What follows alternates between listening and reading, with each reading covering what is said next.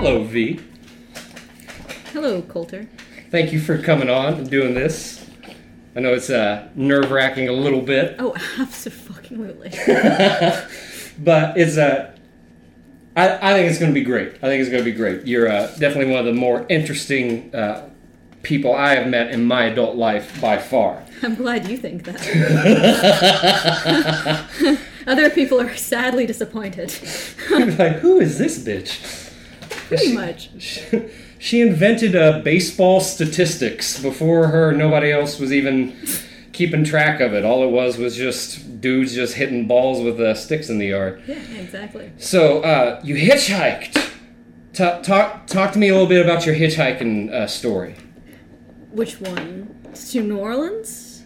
Or the time I picked up a hitchhiker that wasn't actually a hitchhiker? Well, both. I don't know. Both. They're separate occasions in your journeys into hitchhiking and hitchhikers. One is funny and one is more like, wow, like the world's pretty cool. So I was fresh out of high school and I was like, fuck the system.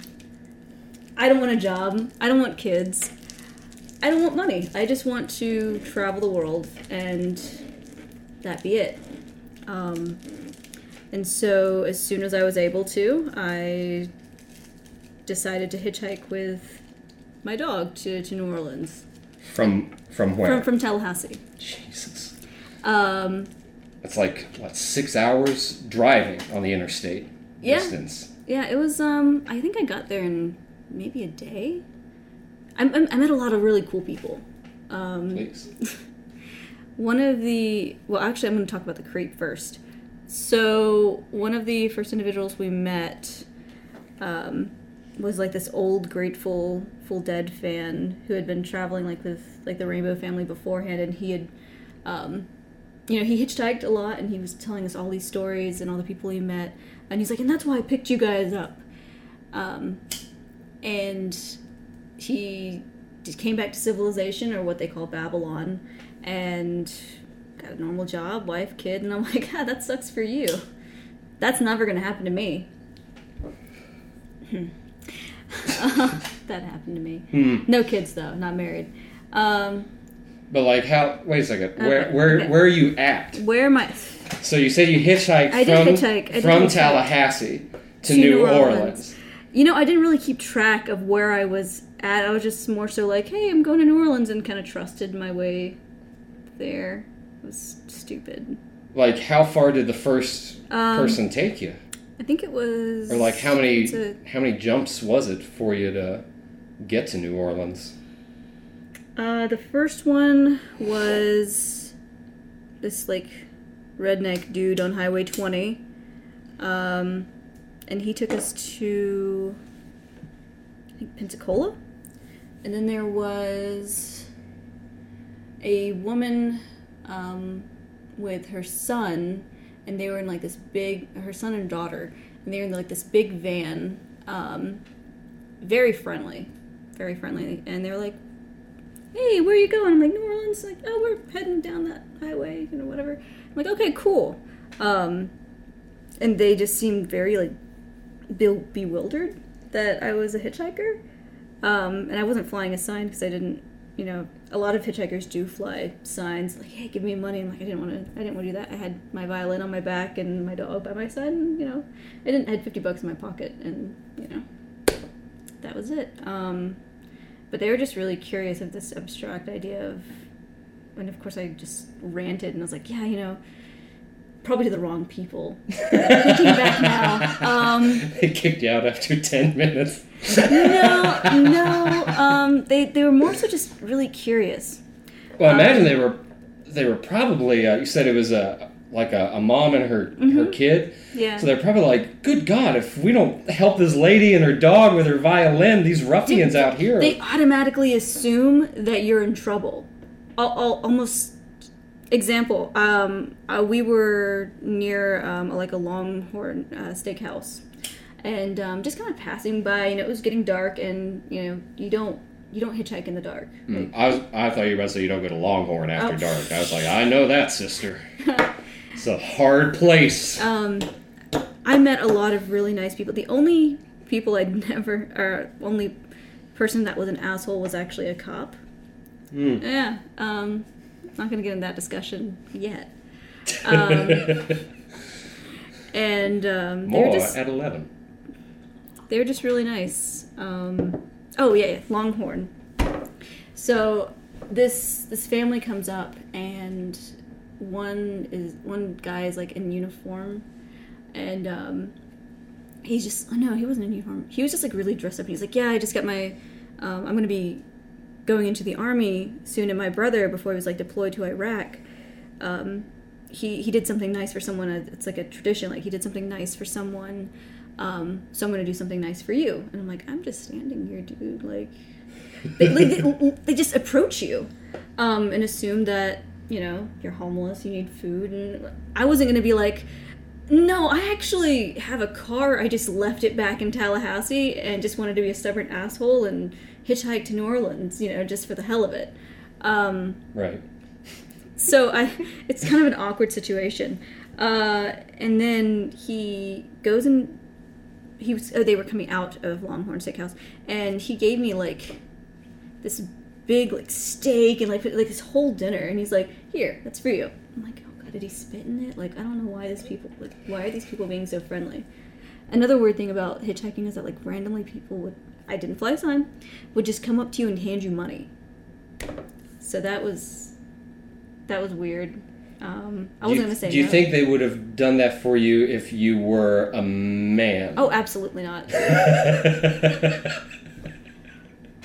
Oh, sorry, I left out a very key part in this story. I was hitchhiking with one of my friends named David, but he was like further ahead of me than I was. And so a lot of these times whenever it was just me and he was like going and getting food and like other stuff. Was it a tortoise and the hare kind of scenario where yeah. And so many individuals would come up and be like, hey, do you need this? Do you need that? And I'm like, no, I'm good. Like bless her soul. One lady, she stopped me and tried to give me like this 50-pound bag of dog food. I'm like, I can't carry this. Thank you so much.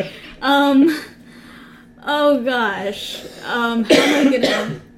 And then there's this other individual. What if she had it, like somebody gifted it to her, and she's like, what am I ever going to do with this 50-pound dog food? And then she sees you, and she's like, perfect. Yeah. I can finally give somebody this pedigree 40-pound bag of gravy train. If anything, if you're going to give a hitchhiker or a homeless person anything, give them socks. Like, that's a good point. We had a group of individuals that like gave us food and gave us socks, and that was a blessing. That was I didn't really care about the food, but the food was okay. But the socks and like the basic essentials was awesome. So, where was I? Oh, Longhorn Steakhouse. He gave me the food. What else? So were you in New Orleans by this point? Look, I don't remember. I just remember specific like rides. I don't remember like the sequence of events. I got you. When I finally got to New Orleans, I was staying near Café du Monde, and is that the French Quarter? And I was staying underneath the wharf with a bunch of other street kids, and it was really crazy because it was like this whole community of tattooed faced tattooed face, just kind of raggedy, not well, you know what I mean. They looked like hitchhikers, like, and they were really cool, and I don't know, it was like a family. Felt like it was you're part of this community with this special. Yeah. Special needs, but not. Not special needs, but it. It is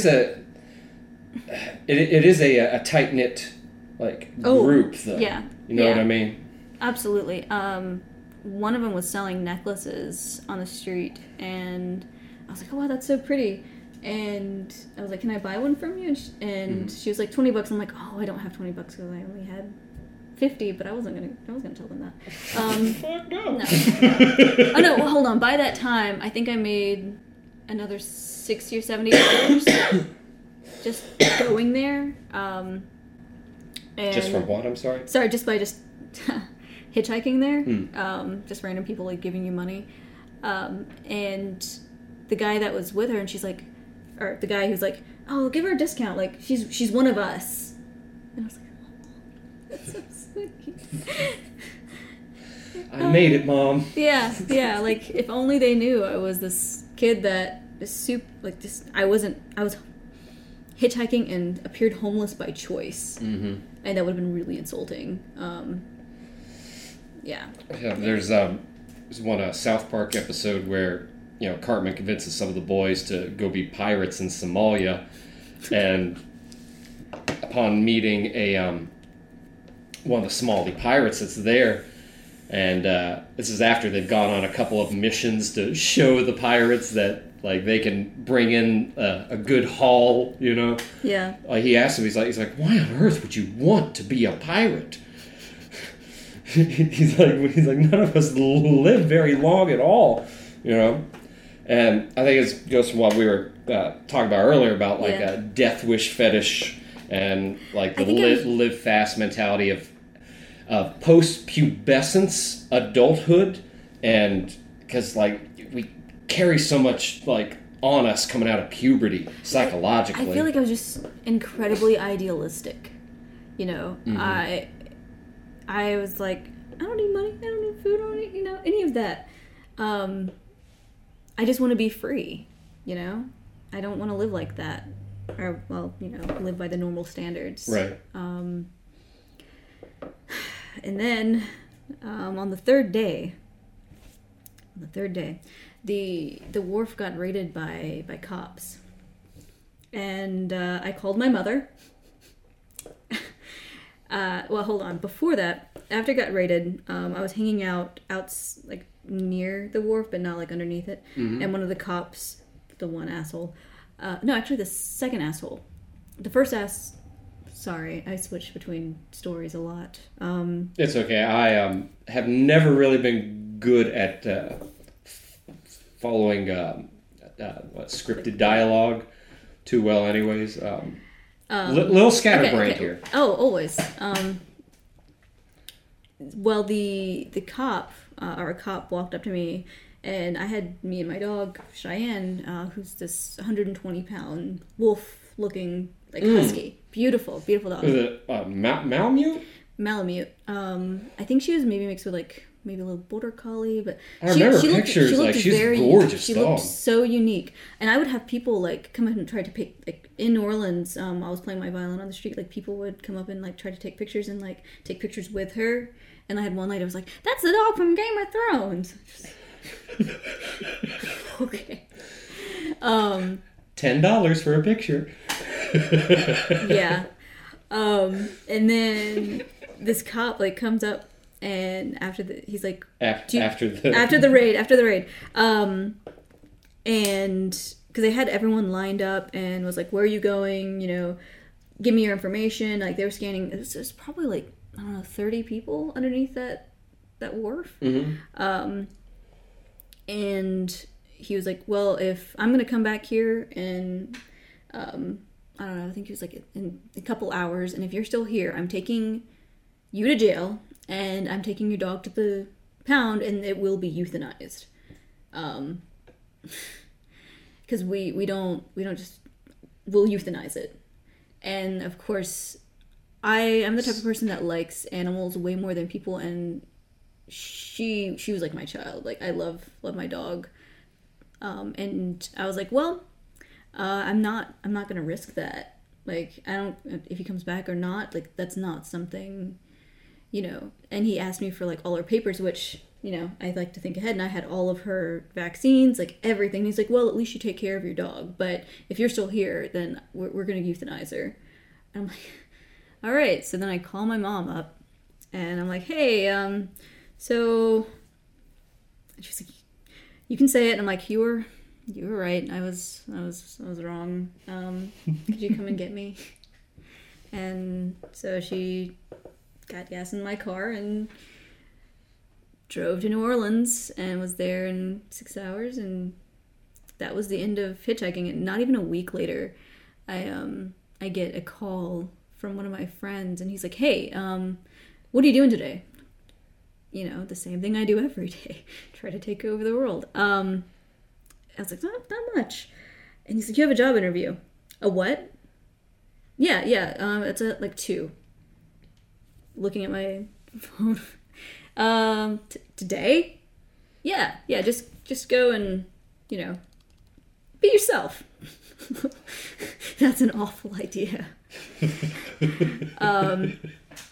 And lo and behold, I get this, you know, this job, and slowly over the years have become what was this, fuck the government, fuck, you know, living like that, like, no, I don't want any of that too. Yeah, I work for a living, I have a great credit score, I do my budget on an Excel spreadsheet now, and it's just, it blows my mind sometimes of how much I've changed in the past, 10 years, from just, yeah, so. Whenever I was like 18, 19, I thought I knew everything already. Like, I'd already sussed out the world. I didn't even lose my fucking virginity until I was 18. So how the fuck, like, smart could I really be? Twinsies. Ah, shit. I mean, like, I still eventually became a slut anyways, but, I mean, at least I waited. Take that. I had this whole Take promise. that, church. I had this promise. Premarital sex, my ass. I was like, oh man, growing up, I told my mom, yeah, I'm going to wait for marriage. And I said that, like, and meant it for a long time. And I remember one time at a convenience store. It was somewhere. I was going to say, that's actually where I lost my virginity. Oh my God. It's not. That's not true. That's a lie. I'm sorry. And this lady was like, yeah, you say that now. Just wait. And my mom was so pissed. But she was right. I had my first, like, real job that wasn't, yard work and getting paid for that. Was in the restaurant industry, service industry. I'm sorry. It taught me a lot. It taught me after 10 years of working in the service industry, I did not want to be in the service industry anymore. But they don't get paid nearly enough. No, they don't. They don't. It's a hard job. I have pretty much. I've lost respect for a fair amount of people just from seeing how they treat other people that are working, especially in the service industry. At the same time, if you suck at your fucking job as a member of the service industry, it's the same way with, like, I was raised by a parent. I was raised by a parent, damn it. No. I was raised by one of my parents being a teacher, right? And so, like, I had a high standard, for lack of a better term, for, like, how a teacher, like, should be. Like, so I mean, it was kind of the same way, but I forgot where. I know we were on the convenience store again. Oh, we were talking about... Oh, just wait. Oh, yeah, so... individuals that suck at their job. Right. Hold on, I'm going to reply to that. If you don't... Okay, like, I can completely understand someone, quote-unquote, sucking at their job because they don't get paid any... Like, I wouldn't give a crap about my job... Well, I wouldn't give a crap about my job if I wasn't getting paid, like, anything and customers yelled at me all the time. Like, there's just no motivation there. Notwithstanding, that's still, they have peers that they work with that are in the same predicament and bust their ass. True. So, and I know because I spent like a decade working in that industry. So, like, but that's not the point. Yeah. The point was one night, as I'm waiting tables, I spent most of it in the kitchen. But when I was younger and a lot uglier for some reason, I was out to the public, and they let me near, like, families.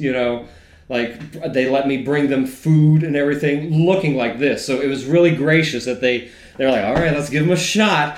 Let's see if he can handle talking to people. I had my eyebrow pierced like white trash at the time, so they made me cover it with a Band-Aid. It only fell off once, but it fell off in somebody else's salad, not my table's. So. Oh man, I mean, my first job, I mean, other than cleaning and babysitting, was security guard. That's a boss first job. My interview was really cool. It was the same one from whenever I go in there and the guy has this computer screen up, our wallpaper, and I'm like, that's a Cloud Sword from Final Fantasy VII, and he's like, yeah, you're hired. Like, I literally just walked in there. My buddy he was right. He was like, be yourself, and that's what I said, and he was like, okay, cool, hired. And then I got a position as a security guard. Like, didn't check, no drug tests, no nothing. Just, hey. But I was good at my job. I was very good. I got in trouble once because a very higher up who had retired came in, and I had to make sure everyone had, a badge. And he came in and he was like, hey, I'm here to see so and so, and I'm like, okay, do you have any identification? And he was just like so insulted that maybe $8 an hour individual, was asking who this person was. I'm like, I haven't been there for like more than a couple of months. Like, who are you? Like, I don't know who you are. And then he told the individual he was meeting with, and that individual went down and like, I got mad at my boss, and my boss was like, she was only doing her job. Like, can't get mad at her. So I guess I didn't really get in trouble, but wait, who was the guy that was questioning you? Like, who was he? Was he like a higher up or something? He was a commissioner. I don't remember the name, but it was like this old cranky white dude. I mean, I know those. They're very descriptive. But yeah. I'm sorry for having a racist on my show, everyone. I didn't realize it was going to be about. I can't be racist. I'm half Mexican and half white, so I can make fun of both of them. That does, like, on a public note, right? It does give you a wider range for humor, which like there's something to that. I think just from.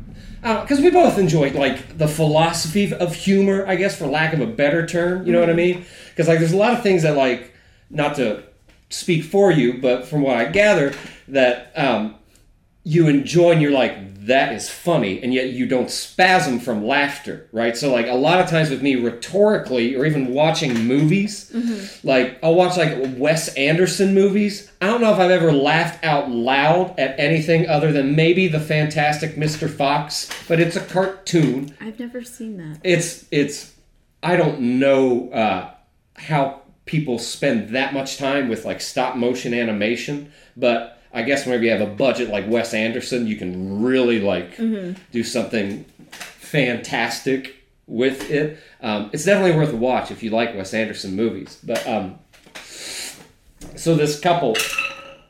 Sorry, I just dropped the ball. That was a stick. Oh. That's the leg of the chair? Yeah. Oh. It's one of the horizontal ones. I thought it was the vertical ones. I'm like, oh my lord. I'm balancing. So this couple, I had shown them in my, what the hell is it called? It's in your server apron, your little book, you know what I mean? They call it something. At least certain restaurants are like, oh, have you seen your flapjack? Or, like, they'll have, like, some, like nomenclature for it that is, like, just specific to that chain, you know, or it's like, everybody make sure you got your Apple book up. What? But anywho, in it I had like a picture of like my first band CD and like my first like girlfriend or something. Yeah. And this couple, they were probably in their 50s. She was maybe in her 40s, you know, but he was definitely in his 50s, and they just sort of looked at each other and like smirked on the far side of the table away from me, right, to where I quote unquote could not see. And just looked back at me and were just like, well, just wait. So, I had, speaking of waiting tables, there was one time I was telling, it was on a Sunday, right? And Sunday, the church crowd comes out. Will you get a tipper or will you get someone that thinks you should have been at church, by golly? Because that's normally the two polarizing figures on a Sunday as far as like waiting tables. Notwithstanding, I was usually always in a good mood because like, hey, like there's an energy about that many people and earlier in the day, right? And plus, I like people, even as old and curmudgeonly as I've become. I still like that energy of people. There's something to it. And waiting tables is a kind of like you talk about with meeting strangers on the road. It's the same way with working in the service industry if you're front of house. But this couple came in with an older gentleman, and they asked something about my accent because they were like, you've got a peculiar accent. It's not, South Georgia or whatnot. And I was like, yeah, you're right. My family's from West Virginia, and we came down to Georgia whenever I was younger. So I've got like a peculiar drawl on top of like this newscaster sort of, how would you call it? Phonetic approach, I guess. You know what I mean? So like from that, we just start conversation. The old man doesn't really say a damn thing. He's just sort of just like, need bread. Like more water, please. Very, very concise. As they asked, my dad was military, and that's what brought us down here. I was like, well, my dad was military, but after he got out of the military, he was working for the railroad. He worked for both at the same time, but after he was done and came back from the Gulf War, he just worked for the railroad, and the railroad is what brought us down to Georgia. And they're like, oh, okay. And they're like, well, let's get some boxes and we're ready to go. I'm like, all right, sweet, cool. So go box them up. I know that, like, based on our conversation, I'm either going to get a really awesome tip, or it's going to be like one of the church cliches of just like, oh, here's $1. Or I had a lady one time call me a thief because I didn't bring her a penny back. She chased me down to the kitchen. I hadn't had time to return to the table. She sat by herself at a six-top and demanded that she be able to sit there because that's where she wanted. And my manager was like, oh, yeah, sure, go ahead. Nice guy. But anyway, that's irrelevant. I go and I bring them their check and their boxes and ask if they need anything. And they're like no, here's your flapjacker or whatever the book is called back. And I turn and the old man grabs my arm as they're standing up, and not in a forceful way, but he grabs my arm and it scares me, and then I feel this warmth, weird as it is, rush over me, and he looks me dead in the eye and he said, a name of a date and a location in a different part of the world, a particular hill. And then he said, Jesus Christ saved my life that day. Thank you very much for your hospitality. And walked away. And it was one of the most powerful things I've ever experienced from a stranger. And the name Jesus Christ is just used to invoke like what he felt, right? And that's the best way I can describe what good Christians are, is that the best way they can describe the most positive magnetic force in the universe has a name, and it is Jesus Christ. So, like, I get what he was saying. But, like, I've been around religious people all my life that have used and misused that name before. But this, from a complete stranger, and it wasn't the shock of him grabbing me. It was just the overall experience of him and sitting with this couple. The couple engaged me in dialogue, and he was just almost like an objective third party the whole time, like a trinity, that I was conversing with a trinity. And then him channeling and wishing me a good day. Like, he didn't shake my hand. He grabbed me gently on my forearm. And that's where he held on to me. And that's where he let me know, as one human being to another, that, like, he appreciated my time today. And, like, that was mind-boggling.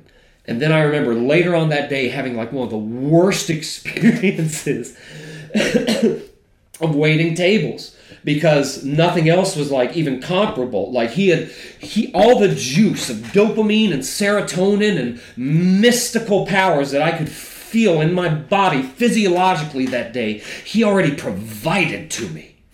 And then he wished a religious blessing on top of it to me.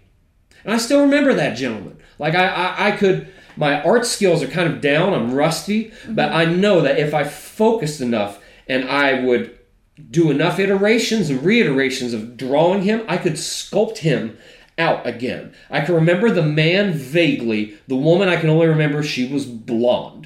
And it was not natural blonde, but like honey, it was blonde that day. Because it was like Sunday church, you know. And the man was clean shaven and the gentleman was clean shaven. I don't know if he was the father of Randy or Sharon Marsh.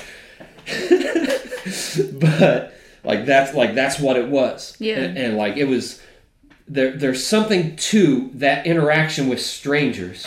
And I think whenever you're younger, you're more open to it, but you're also more susceptible to the dangers of it.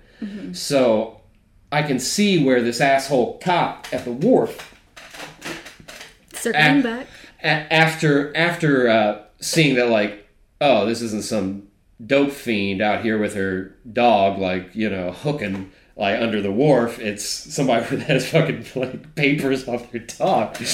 Like that, he was probably like, yo, get the fuck out of here. Like he has likely either, it's probably a mixture of both. I'll say this. If it's not either, then I'd say it's a mixture of both.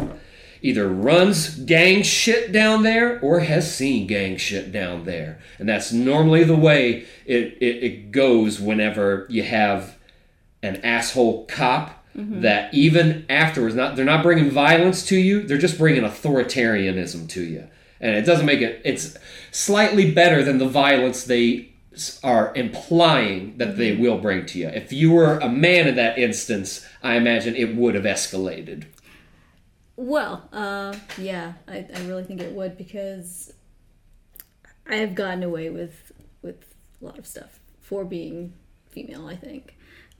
Especially in those situations. Well, I mean, to your benefit, thank goodness, though. Yeah. I mean, to my benefit. Because that's a long way to be from home. Like it was what, about 400 or 500 miles maybe from Tallahassee and New Orleans. Yep. That's a long way. Yep. That's a long. If shit hits the fan, what are you gonna do? You know? I was lucky enough that was the only thing that, like, actually, you know, I don't regret it. But like whenever I tell people, yeah, I've hitchhiked, they're like, oh wow, excuse me, that's so cool. And then I'm like, but it was only for 3 days. So they're like, oh, it was just for 3 days. I don't know. Well, I mean, yeah, I was very fortunate though. I think I've never fucking hitchhiked. My dad. He said in his younger years, he hitchhiked to go see a band called 10 Years After. 10 Years After, they were in the Woodstock documentary. I can't remember. They were one of the night performers, and it was.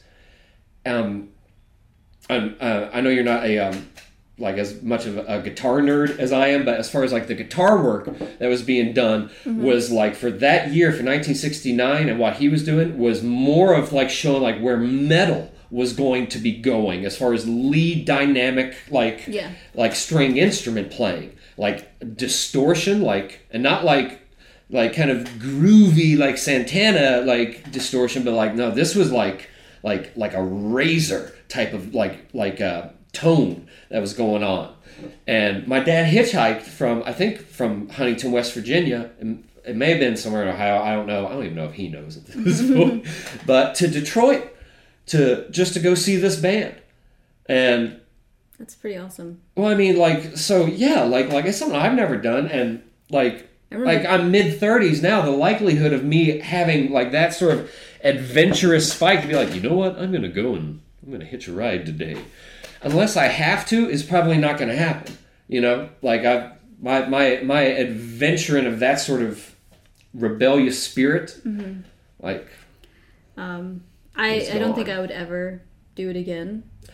Definitely a different place, especially this year. Little different place. Yeah. So I've gone back to New Orleans a few more times after that, and because I told my friend, I was like, yeah, I haven't been back to New Orleans since I hitchhiked there. You know, it just, I don't really celebrate my birthday because I just always get really depressed on my birthday. And she was like, you know what, we're gonna go to New Orleans, and I'm like, do you want to hitchhike there? Is that what we're doing? She's like, no, absolutely not. We're gonna get a hotel, a nice one, and we're going to enjoy it. And I did. It was really nice. I mean, I would have still been cool with hitchhiking at that time, but she was insistent on otherwise.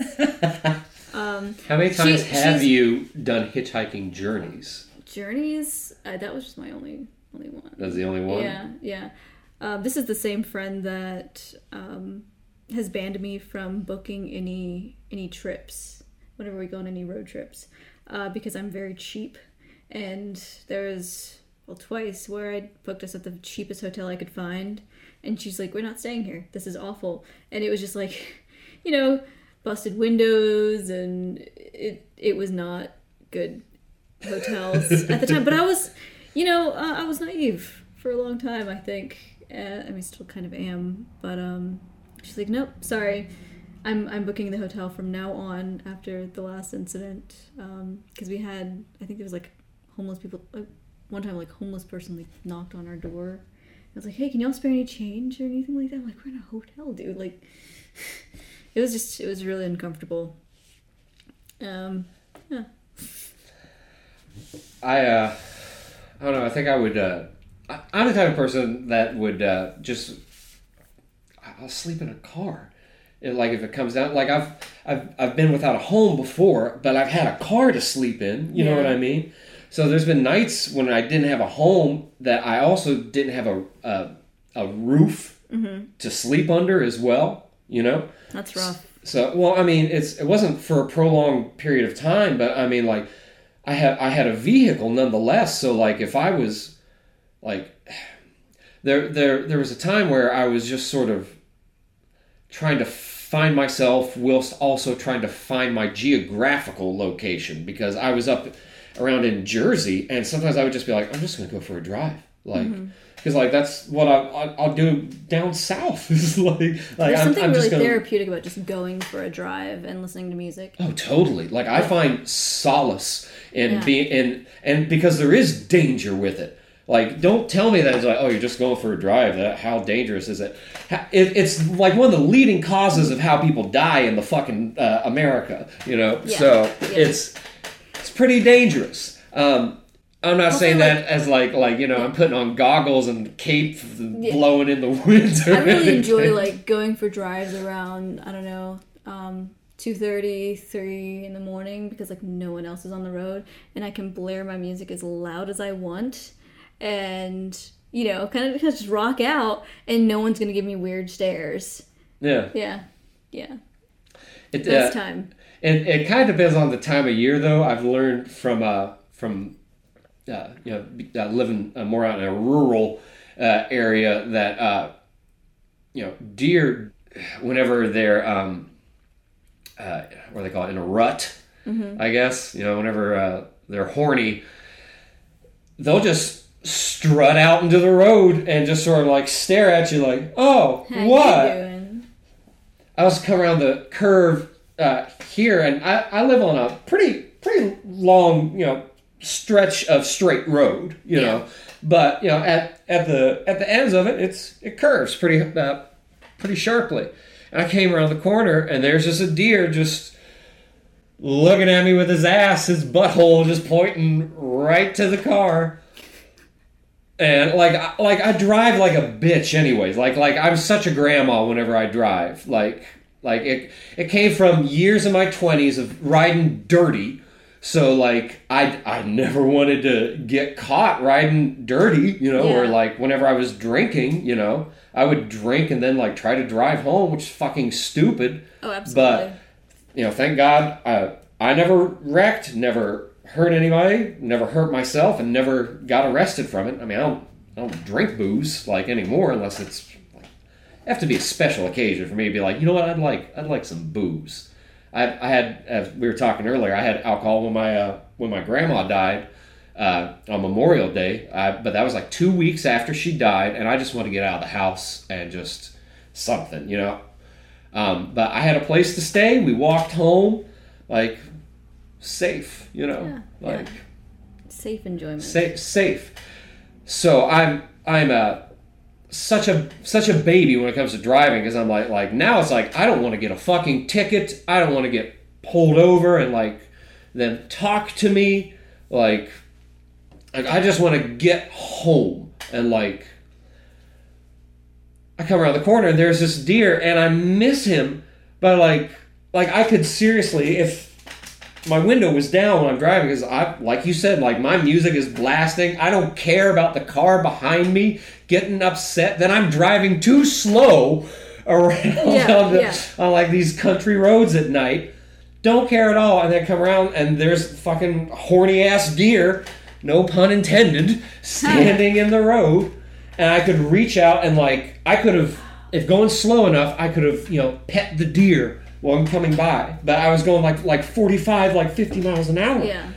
And like I felt like my vehicle like turn, and like the car behind me, like it swerved as well. It's fucking like scary as shit. What's crazy though, in Jersey, they don't hunt them in Jersey, right? So they don't give a fuck whenever they're in a rut. They'll be on the interstate. Oh my God. Like the Phillies won the World Series in, I think, 2008, right? And we're right across the river from Philadelphia, but they had to split the game because of rain, and so they had to do like 3 innings, like the next day. Mm-hmm. So they win, and my roommates are like, "Let's drive into Philly and like go join the mob." I was like, that sounds like a fucking cool idea. Sign me up. So we hop in the car, and of course, we've got like we've been drinking. Like there's blunts like rolled in the car and whatnot, and like nobody's really on the interstate like they should be because of the World Series. So it's not abandoned or anything, right? Yeah. But it's just it's not heavy traffic. It is night though, but we see like fucking deer just like strolling across, and like this is my first like autumn or winter up there, and I asked him, I was like, yo man, is this fucking normal? Just like, oh man, fucking deers are asshole up here, man. Like holy shit. But yeah, they'll. I've had some really close run-ins with deer, but I've always managed to like sway away. I've only hit 2 animals. Like with your fists? Oh no! I've hit oodles. Oh, I would never with my car. By accident. I'm gonna state that. Never mind. One was a rabbit, kind of unavoidable, but the other one, I hope it lived, was an owl. Ooh. Yeah, exactly. Yeah, no, it was just, I was driving, it was dark, and all of a sudden, something swoops down at my windshield, and just, I could see its face, and its wings, like, spread out, like, how's it going? And then it flipped backwards onto the roof of the car, and then, like, I'm not sure what happened to it. I didn't look back. Man. But like the next... It sounds like the other owls in that owl neighborhood tricked the dumbest owl into thinking that he could pick up your car. Maybe. Like, no, for real, Greg, just swoop down there. You gotta go as hard as you can, though, man. Oh, man. Yeah, that poor thing. Oh my gosh. You know what crazy thing about... It left a mark on my windshield. It was like dust. I don't know. Like it was like a handprint, but of a bird. Like you could see the outline of its wings and its terrified face, but only if you look at it with the right kind of lighting. The crazy thing about owls. Good job, Greg. So crazy thing about owls. The crazy thing about owls is like how quiet they are whenever like they swoop. Like I was at my parents' house one night, and they live in a community, like suburbia or whatnot, but like they've got a fenced in backyard in the neighborhood, and they've got this like alcove of they used to be shrubs and trees, but now it's like a towering alcove in the middle of a neighborhood. Pretty cool, because all the neighbors, I guess there's 4 backyards, so all of them kind of have this sort of natural alcove going on in the back. Yeah. But there's on other sides of the neighborhood, they get deer a lot, but my parents would get owls. They get owls, and I'm in the backyard peeing one night. I'm house sitting for them, and there's just something really fantastic. The bathroom, or just... There's just something really fantastic about going out in the backyard in the moonlight and just sort of standing there, sky clad, and just peeing, just taking a pee. I'll have to try that, one time. I live in an apartment though, so it might not be well. Yeah, I can't advise you on how to relate to the backyard peeing if you're especially if you have your back porch is a balcony, especially if it's a wooden balcony. We're on the second floor, so I could just hang off of it and fuck into my neighbors. Oh God, you're one of those neighbors. Hey, they started complaining about us first.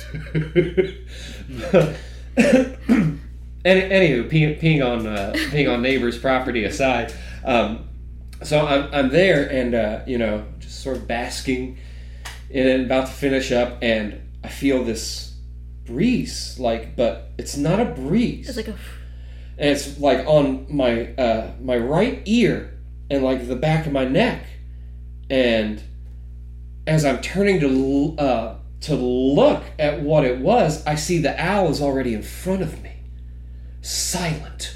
That's wild. Not a sound, and it swooped down. I'm not near the tree line. It swooped down by my head, and then swoops up over the roof of the house. All right, so I remember because I was I was high at the time, and I was like I'm gonna run to the store and get some Cheetos or something, and I have a really cool recipe. If you're high in of Cheeto owl casserole with Cheetos. Okay. So continue though. All right, sweet. But as I'm outside, I had a Jeep at the time, a Jeep Wrangler, right?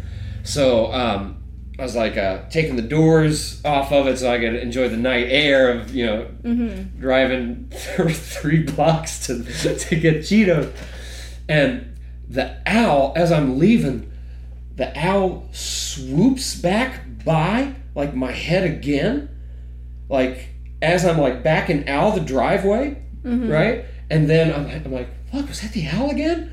And I back out going to the left, my butt's going to the left as I'm coming out the driveway, and I look, and now he's on top of my parents' mailbox, just sitting and watching, looking at me. I'm like, holy cow. Ow. Holy cow. Holy cow. But it was really peculiar though. Yeah. I've never had an owl get that close to me before. Especially in a neighborhood or something. And I guess I'm mystical enough to the point where I believe that the idea of spirit animals or consciousness that we can interact with on deeper than just you're a living being level. I believe that is in the animal kingdom and at multiple levels as well. Yeah. Even I think it was a depiction of, maybe it was in Hindu cosmology, of the monad or the supreme consciousness being is I think it's depicted in one of the Christian texts as well. Maybe it was Enoch, but it's a headed. It's like an Alex Gray thing. So it's a headed beast that's got like 4 faces on it, 4 heads of 4 different beasts on it. And it's supposed to represent the 4 different natural supreme personalities. And of course, if you think about that, then one of them would have to be a beast, like a bear, a lion, a tiger. The id? Are we talking about no? The id? Yeah, like as far as like Freudian psychology? Could be the beast. I could understand that. You know, it's the part of you. It's just. I mean, animals. I mean, they do have personality and such, but like a lot of it is, you know, animal instincts. You know, the id being that, you know, just basic needs, no filter. You know, no consideration for anything except the self. Like, it is the id, right? I'll have to Google. Yeah. Okay. Yeah, the super ego is, as far as Freud's concept, is your morality, right? Your code of ethics that's instilled in you from your parents, and your ego is how you try to justify satisfying your id with your code of ethics or your code of morality. And like I can get behind that. I like most things. I find the concept of a trinity to be the, as far as what we, and maybe it's because we're only third dimensional, but it's because like that's the simplest, greatest conceivable thing we can come up with. Is it's not a cube, right? It would be something that's based off of a triangle in the a polyhedron. It's like shapes, the pyramid, right? A pyramid can have 4 shapes to it, but it's based off of a 2-dimensional design of like a triangle. But I don't know how that. I wish I knew a lot more about like sacred geometry and things of that nature, and to tie that in with how I sort of understand the world as is. Not saying that I understand it correctly, but just, you know what I mean? I don't know that much about the numerology of things like that, so can't help you there. Ah, that's a bummer. Yeah, I do have the theory of numbers and people that I've told you about, but yeah. Remind me again what that... Remind you again. Okay, I'm going to sound super crazy, but... That's okay, I've been there before. Oh, cool. So I don't know, whenever I see someone, you know, and I get to know them, I imagine, you know, their life as a sequence of numbers, and each number represents certain events in that life, and there are predetermined numbers, which is like, you know, your DNA, you know, and then they're like nature and nurture, and then nurture, you know, can change that combination of numbers, and we all start off at 0, but each individual is unique, and there's similarities in the sequence of numbers, but not, you know, they're not the same, because no one's ever the same, you know. Yeah, we're dynamic. Even our bodies is just a temporal vehicle. You know what I mean? I think that's I can get behind like mystical ideas, even at that, as far as like you know, people being numbers and being a unique sequence of numbers. I would think that there's even some truth to that. I saw a YouTube video, you know, like people heckle. I know that's not like credible or whatever. Is it peer reviewed? I don't think there is any empirical data to you know, review against it. But you know, I'm no scientician. I'm no mathematist. You know, I'm just a dude, a dude who finds things interesting. But this guy, he made a video talking about this research paper that was done in the early 90s, whenever it was before, I guess, the internet had become so publicly aware, like 95, 96. That's kind of when like it was like, email? What's this email thing? You got mail.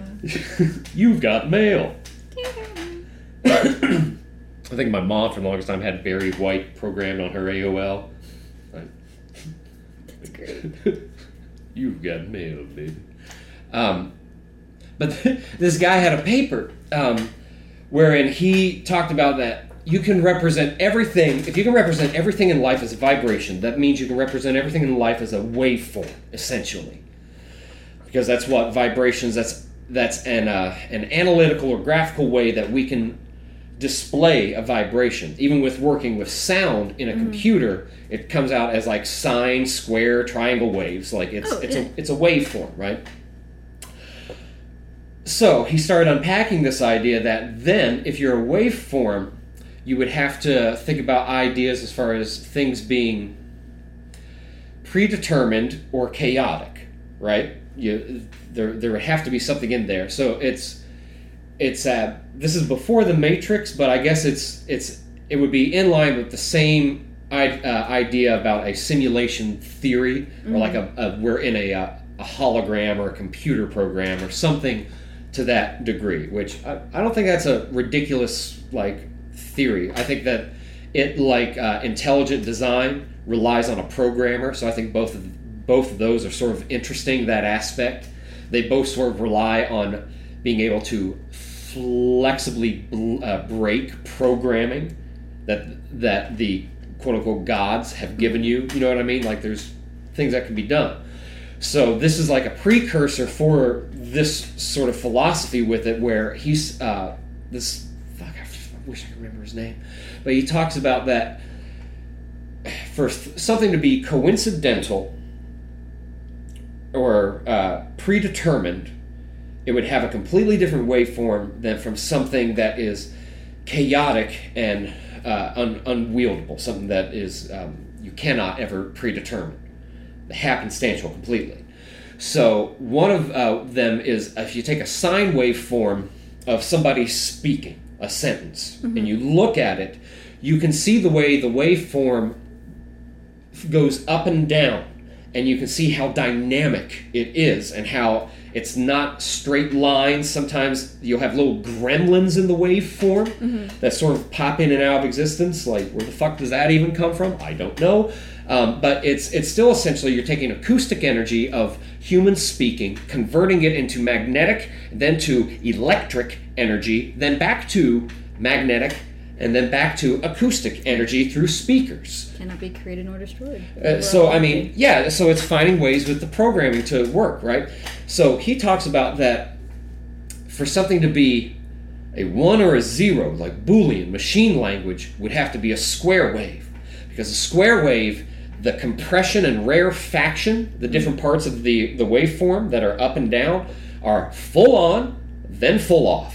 Then full, you know what I mean? There is no grade that goes between them. It is a Boolean or a binary expression. And so he starts unpacking these ideas to show that life is actually made up of things that are and are not predetermined.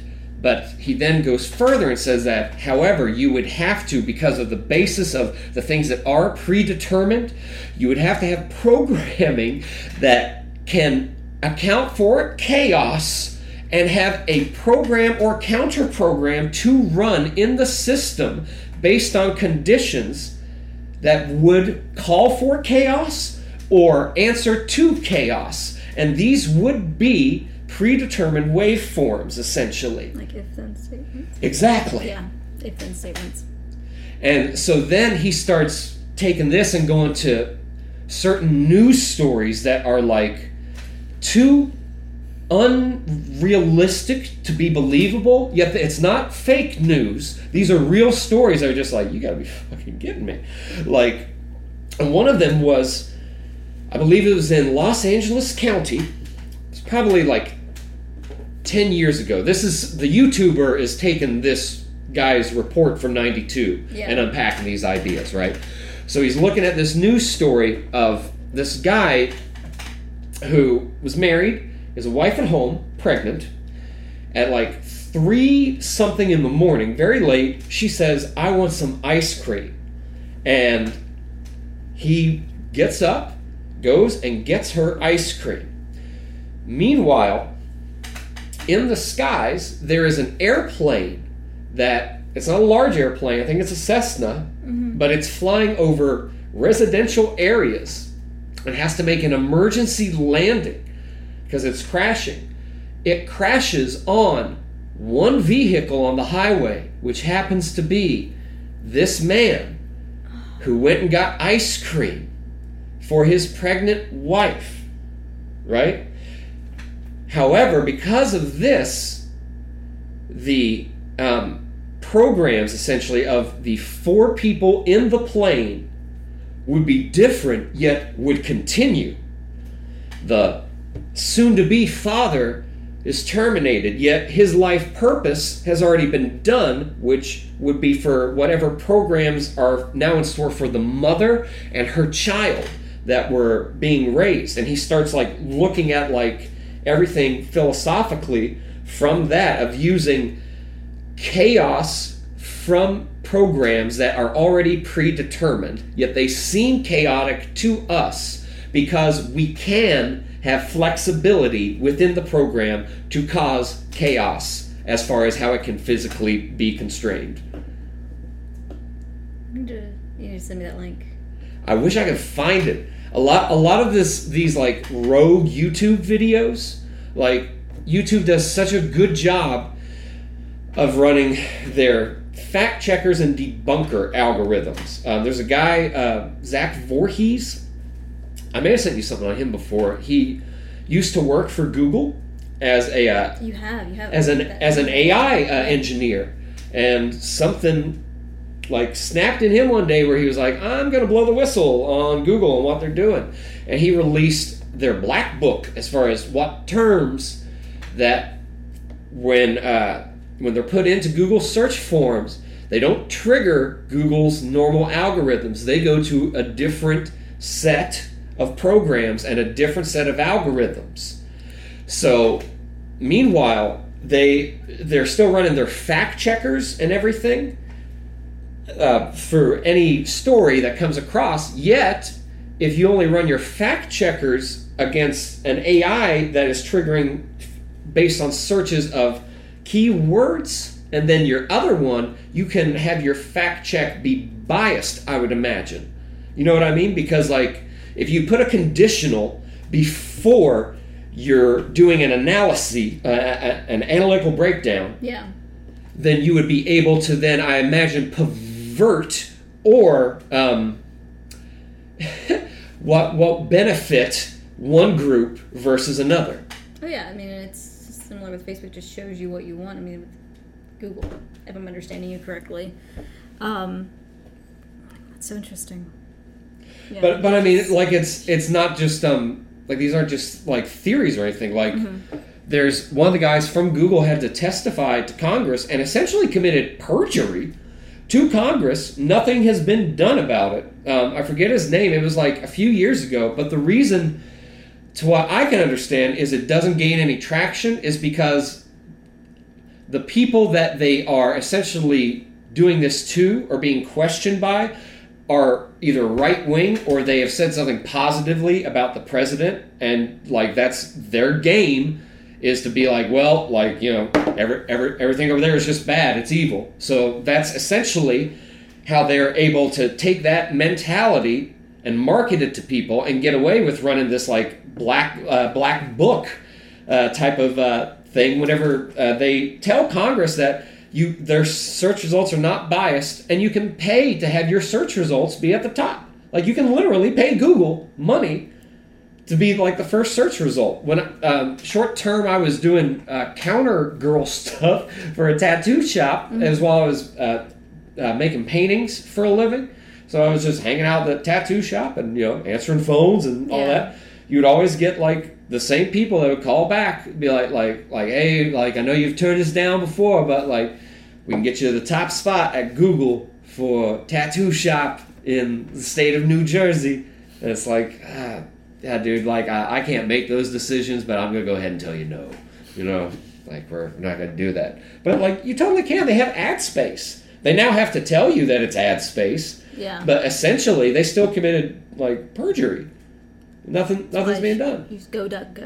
I do use DuckDuckGo. DuckDuckGo. What do you use? It's the same thing. I just ducked up the name. Oh, but yeah, I ducked up the name. Ducked up. It's okay. I've ducked up once or twice, but Yeah, it's I'll use DuckDuckGo to get past these algorithms that essentially like Google has like put in. Where if you look long term, like where's the world going to be in the 22nd century? Well, you and I are probably going to be dead before we get there. I'm getting frozen. I mean, I don't know. What Would you do cryogenic or goo and clones first? What do you think would be the wisest method? I haven't thought about it that far. I just, we'll get to it eventually. Yeah, I don't know. I would be worried that the clones wouldn't have my etheric, my magnetic body. You know what I mean? Mm-hmm. Like my act. It may have my consciousness, but like mind, body, and spirit. You know what I mean? So it would only be my mind and my body. I would be worried my spirit would like not go with the clone. And so like what a vampiric and hellish way to go through existence if that is the truth. Like can never die, but like you're not alive truly. You know what I mean? You're only 2/3 of who you are. So like that's I mean, if they implant, let's say it gets that far and they implant your memories into said clone, mm-hmm. like, is it still you? Is it not you? Like, if you have the same memories and the same, or you thought you had the same memories. Well, like that's the argument, right? Is that it's your memories, it's your body, it's like your sounds, your talents, everything. But again, I think that's how materialists sort of view the world, right? Is that like that's what we have? I know my mind, mm-hmm. and I know like my body.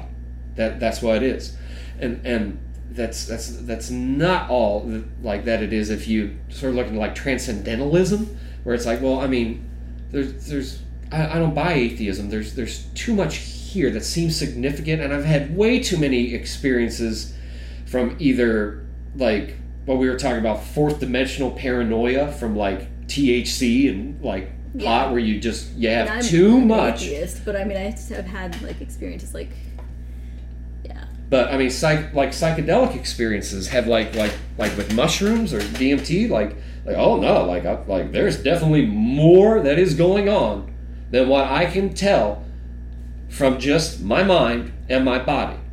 So like I believe that spirit does exist. There is mind, body, spirit. So that to me is like the clone argument.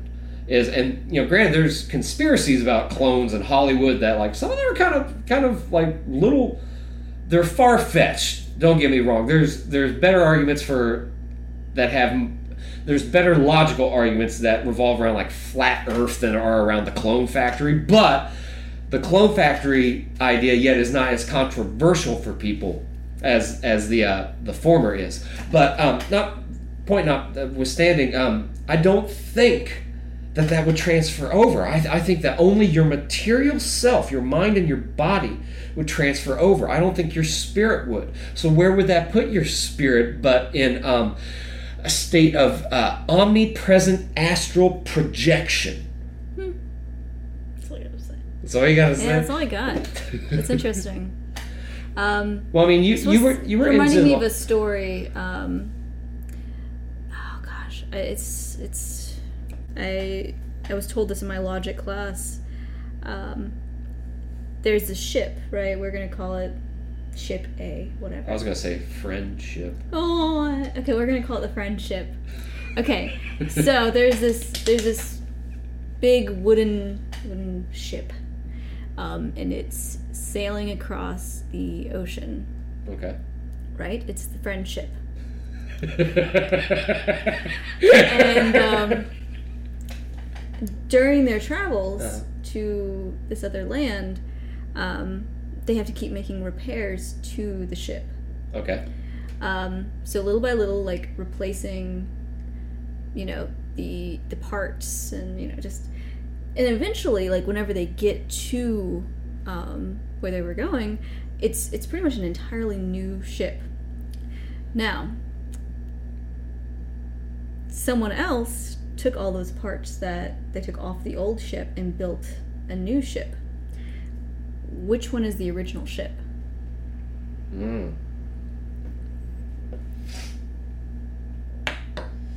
can't answer that question. It's like a It's like how many holes does a straw have? Oh, right? I've heard this one. You know what my answer for that one is 0. Yeah, no, there's no holes because it's a pipe. Yeah, the straw is how it is. It won't work if you have a hole in it, right? You ever had a hole in your straw? Can't suck your drink through the straw if you got a hole in it. Yep. So that logic, be gone. It's have you ever seen stuff on the I'm sure you have, the Mandela effect, whatever it is. It's like the false memories, where it's like, is it Berenstain Bears or Berenstain Bears? What's the last word of the last lyric of We Are the Champions? Did the Monopoly man have a monocle? And oh my god. so it's all these things that you presume you know, right? You don't really. And you don't. So there's arguments for it that the Monopoly man in certain advertisements way back in the day did have a monocle. I think it was like pre-1960s, like when it was still like heavily newspaper advertisement, not television so much. He had a monocle. And the Queen lyric of We Are the Champions, most people say that like, how's it end? Because we are the champions of the world. And they're wrong, because on the studio version of the album, whenever News of the World, I think that was the name of the album it was on, came out, it ends with there still being tension at the end of it, with because we are the champions, and it holds that note. It doesn't end. So people will use this as a quote-unquote gotcha to be like, oh, so yeah, are we in a parallel universe or something? And like it's not. No, I just don't know Queen lyrics. Well, here's the thing: is that Queen wasn't huge and wasn't at the point of like having a movie. I haven't watched Bohemian Rhapsody. I don't really, since getting into like Epstein and like that sort of Hollywood pedogate stuff like 5 years ago. I've sort of just like not been interested at all. But notwithstanding, even before that, Queen didn't have a revival like that until Live Aid came around, and then they got a really big revival.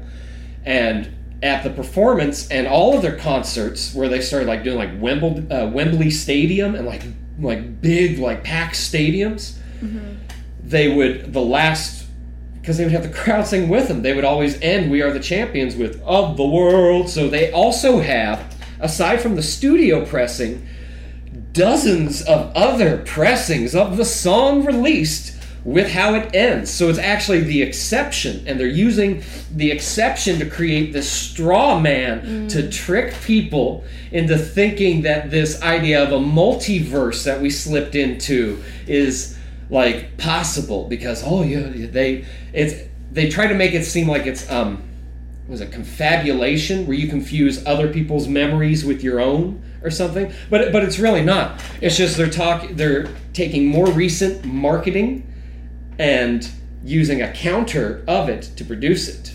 But even back with the Queen revival, so Live Aid, that was in the 80s, they became popular again, and then they fizzled out. Then the 90s, you had Wayne's World, and you had the scene where they sing Bohemian Rhapsody in the car, and it introduced my generation to like Queen. Like I love Queen. Like that album, Night at the Opera, that Bohemian Rhapsody is on, is fantastic as far as how, like an album nerd like me, like whenever it was made, it was the most expensive album ever made at its time. It cost over $1 million in 1973 to make this album. They had on certain songs where they had so many overdubs and so many layers that the tape was translucent. You could see through the magnetic tape because it had gone through a spool so many times.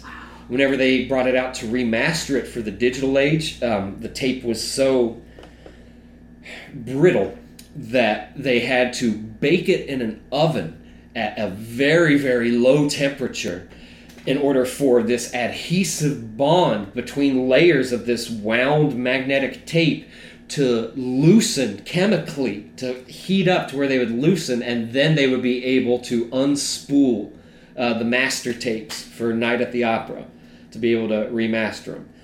So, and nowadays Queen is huge because you have it's kind of weird, and maybe it's not my place to speak on it, but I mean, it kind of seems like a trend with LGBTQ as like a virtuous thing by default, and I don't understand that entirely. As far as like I understand as far as like gay pride and stuff like that. Like totally, I've got like gay people in my family. I don't give a shit like who you sleep with as long as they're consenting, they're adult, and they're human. I don't think those are that's not intolerant of me to ask people, is that they consent, they're human, and they're adults. So other than that, I don't give a shit. But it seems to be marketed to people. Like, it seems to be marketed to kids in a way that I think cheapens that movement, and it also sort of makes gay culture in the Americas seem homogenous, or anything that would not be quote-unquote heteronormative be like this is what it is. It's not what it is. It's how they're marketing it, right? So even like Freddie Mercury, wasn't gay. He was just a fucking rock star. He slept with whoever the fuck he wanted to. You know what I mean? He liked men. He liked women. It didn't fucking matter. The thing that was awesome about Freddie Mercury was his showmanship.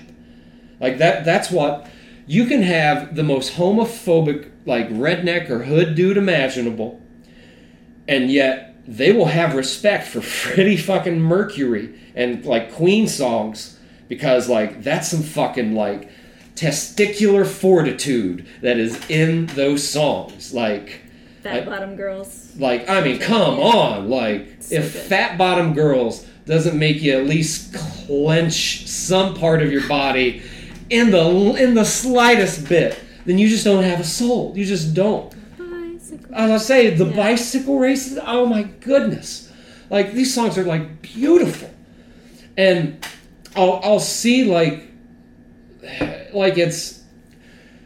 it's a trend again, right? And I think they're tying it now into this trend of like it's kind of the same way corporations do June with Pride Month. They didn't do it too much this June because I don't know if anybody knows, we got some other stuff going on in the country than marketing campaigns. But I feel that like marketing stuff like this, it's sort of, and even like the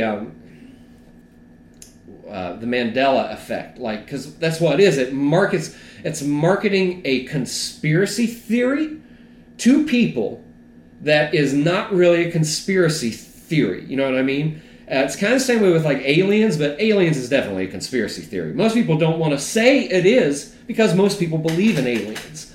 But I feel that kind of like what is going on with as far as how they market in Pride Month, and like they'll use like, you know, Freddie Mercury as like oh, like it's great. They'll applaud him because he was not heterosexual, and not because of like the man he was or the talents or anything else. It's primarily because of that they choose him for his champion. And that's I think that mentality on a corporate level trickles down to the people it markets to. And and that worries me about like where that can lead people down the road. We see the same thing in the early 90s with gangster rap and hood culture and the crime bill. And look what happened, what was marketed to young black American males. You know what I mean? Like it's a weird year for all this stuff to be going on. But I think that I don't know how we even got on Mandela effect. Doesn't matter. We were talking about the friendship. The friendship. Yes. And about the questions I guess you cannot answer, right? Conundrums. Just like I have an answer for the half empty, half full, or glass half empty, half full. Like the pessimist, the optimist, you know. Mm-hmm. So, say you have an empty glass, right? Okay. And you fill it halfway full of water. Okay. And it's halfway full. Okay. If you have an entire glass and it's filled with water, and then you take half out, it's half empty because you emptied water out. So that's my logic behind that. See, it makes sense. No, I like that because it's got like because you're taking something away versus adding. Yeah. So the real question isn't, is the glass half empty or half full? Did you take some water from it, or did you put some water in it?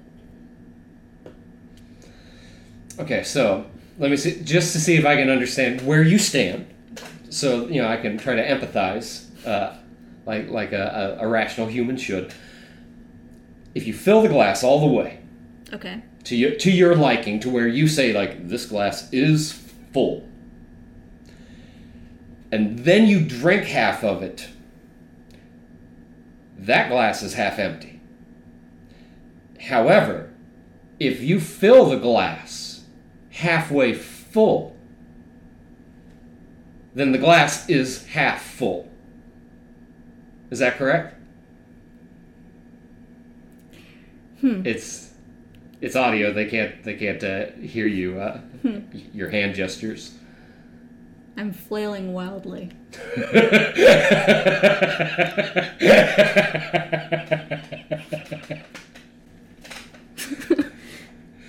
It's true. It's true.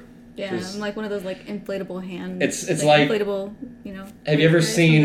Car parts. This may be disrespectful. I don't mean it to be. Have you ever seen Vishnu walk across hot coals or Ganesh and all the arms sort of go flailing? Yeah, that's how I'm right now. Yeah. Oh, good times. Yes, good times. So Help me. we were talking earlier about like you said you're a bit rusty, but like tarot and I guess you it's not occultism, because there's a real occultism that is like kidnapping kids and fucking torturing and murdering them. It's not, so I don't want to say like occult stuff that you're into, you know what I mean? But it's 10 years ago it would have been like occult stuff that you're into, Yeah, I mean, back whenever, I was all into, don't want a job, don't anything like that, I was also, I guess, considered Wiccan, pagan, whatever.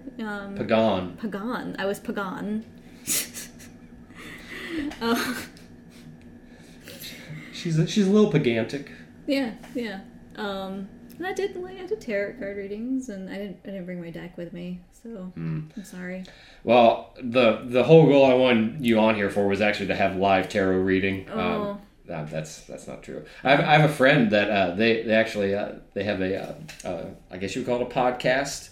I guess, but he was telling me that the better half, his wife or whatnot, she does like YouTube tarot or whatnot. And note that that was many years ago for me, and I'm like I play around with it because it's just fun to do, but it's not ever something that I'm like, I'm putting all my money on. 10 years ago I probably would have, but now just like with horoscopes, like I feel like, especially with horoscopes, you are what you read and you become that. So then you're like a self-fulfilling prophecy. I'm a Scorpio, so therefore I'm this, and this. You meet someone else who's really into horoscopes and like, yeah, that person's this, and this, they must be a Scorpio. But you're that way because you read about what a Scorpio should be. Right. And you therefore form yourself into it. Do you think it has to do with a lot of people that are... I mean, I guess we all try to find ourselves, like, you know what I mean? And I've got a pretty good grip on who I am and who I want to be, but it took me a long time getting there. But congratulations! Thank you. I'd like to thank the Academy. Big ups to God for making it all not suck so much. That was mighty nice. But no, we're almost indoctrinated with this culture of personalities, right? Celebrity culture, people to idolize, whom you should look up to, right? And if you really zoom out of it, and especially as far as like celebrities and actors, were taught, maybe not overtly, but taught nonetheless, to admire liars. People that are so good at convincing you that what is not true is really happening, and who they are is really who they are. and it's not who they are, that's who we should listen to. Actors. You mean actors? Yeah. Yeah. But I mean, essentially, that's what an actor is. I mean, they become that thing. If that is like all they are, I think that culture promotes that, because it's always looking for new talent that will do what they want, and it's always going to have people wanting to be new talent for them to choose. So I think, aside from that, people will like look at aspects of, celebrities, entertainers, musicians, artists, dead or living, right? And they'll start to sort of piece their worldview from that. And I think that some of those people that you're talking about, they're just like, oh, well, I'm a Gemini, so I'm naturally bitchy. It's like, no, you're choosing to be an asshole is what you're doing. And you're just using your, sun sign as an excuse to be an asshole. Yeah. The same sons of bitches do that to justify hurting people in the name of religion or, like, political ideology. You know what I mean? Like, your reason for hurting another human being is irrelevant in that regard. Yeah. Why did you get out of tarot? Was it just from getting older, or was it just I got busy and I started getting into new hobbies like video games and data analytics and just other stuff. I was always busy working full time, school full time, have a second job now. That's I'm busy, and it just wasn't something that. Plus, I didn't have other individuals who were also into it.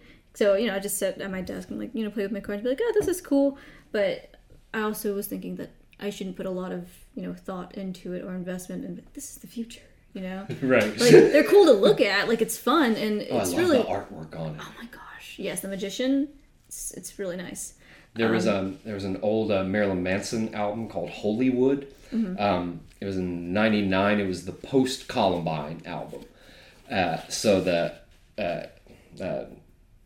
in liner notes, the jacket in it for the CD at the time would fold out long panel, right? So you have the lyrics and some photographs of the band and all the text specs CDs on one side, and then on the other side, I think it was a 9-panel, but it had tarot cards that were like, it had like the Emperor, the Fool, the Hierophant, so it didn't have it took some of the, I forget which of the 4 classes or whatever the term is. Oh, hold on. There is the cups, the swords, the hearts. Is there hearts or diamonds? Or I know one was like a club suit, or not card suit. Maybe I'm just grasping at straws. Clubs, diamonds, hearts. Wands, cups, swords.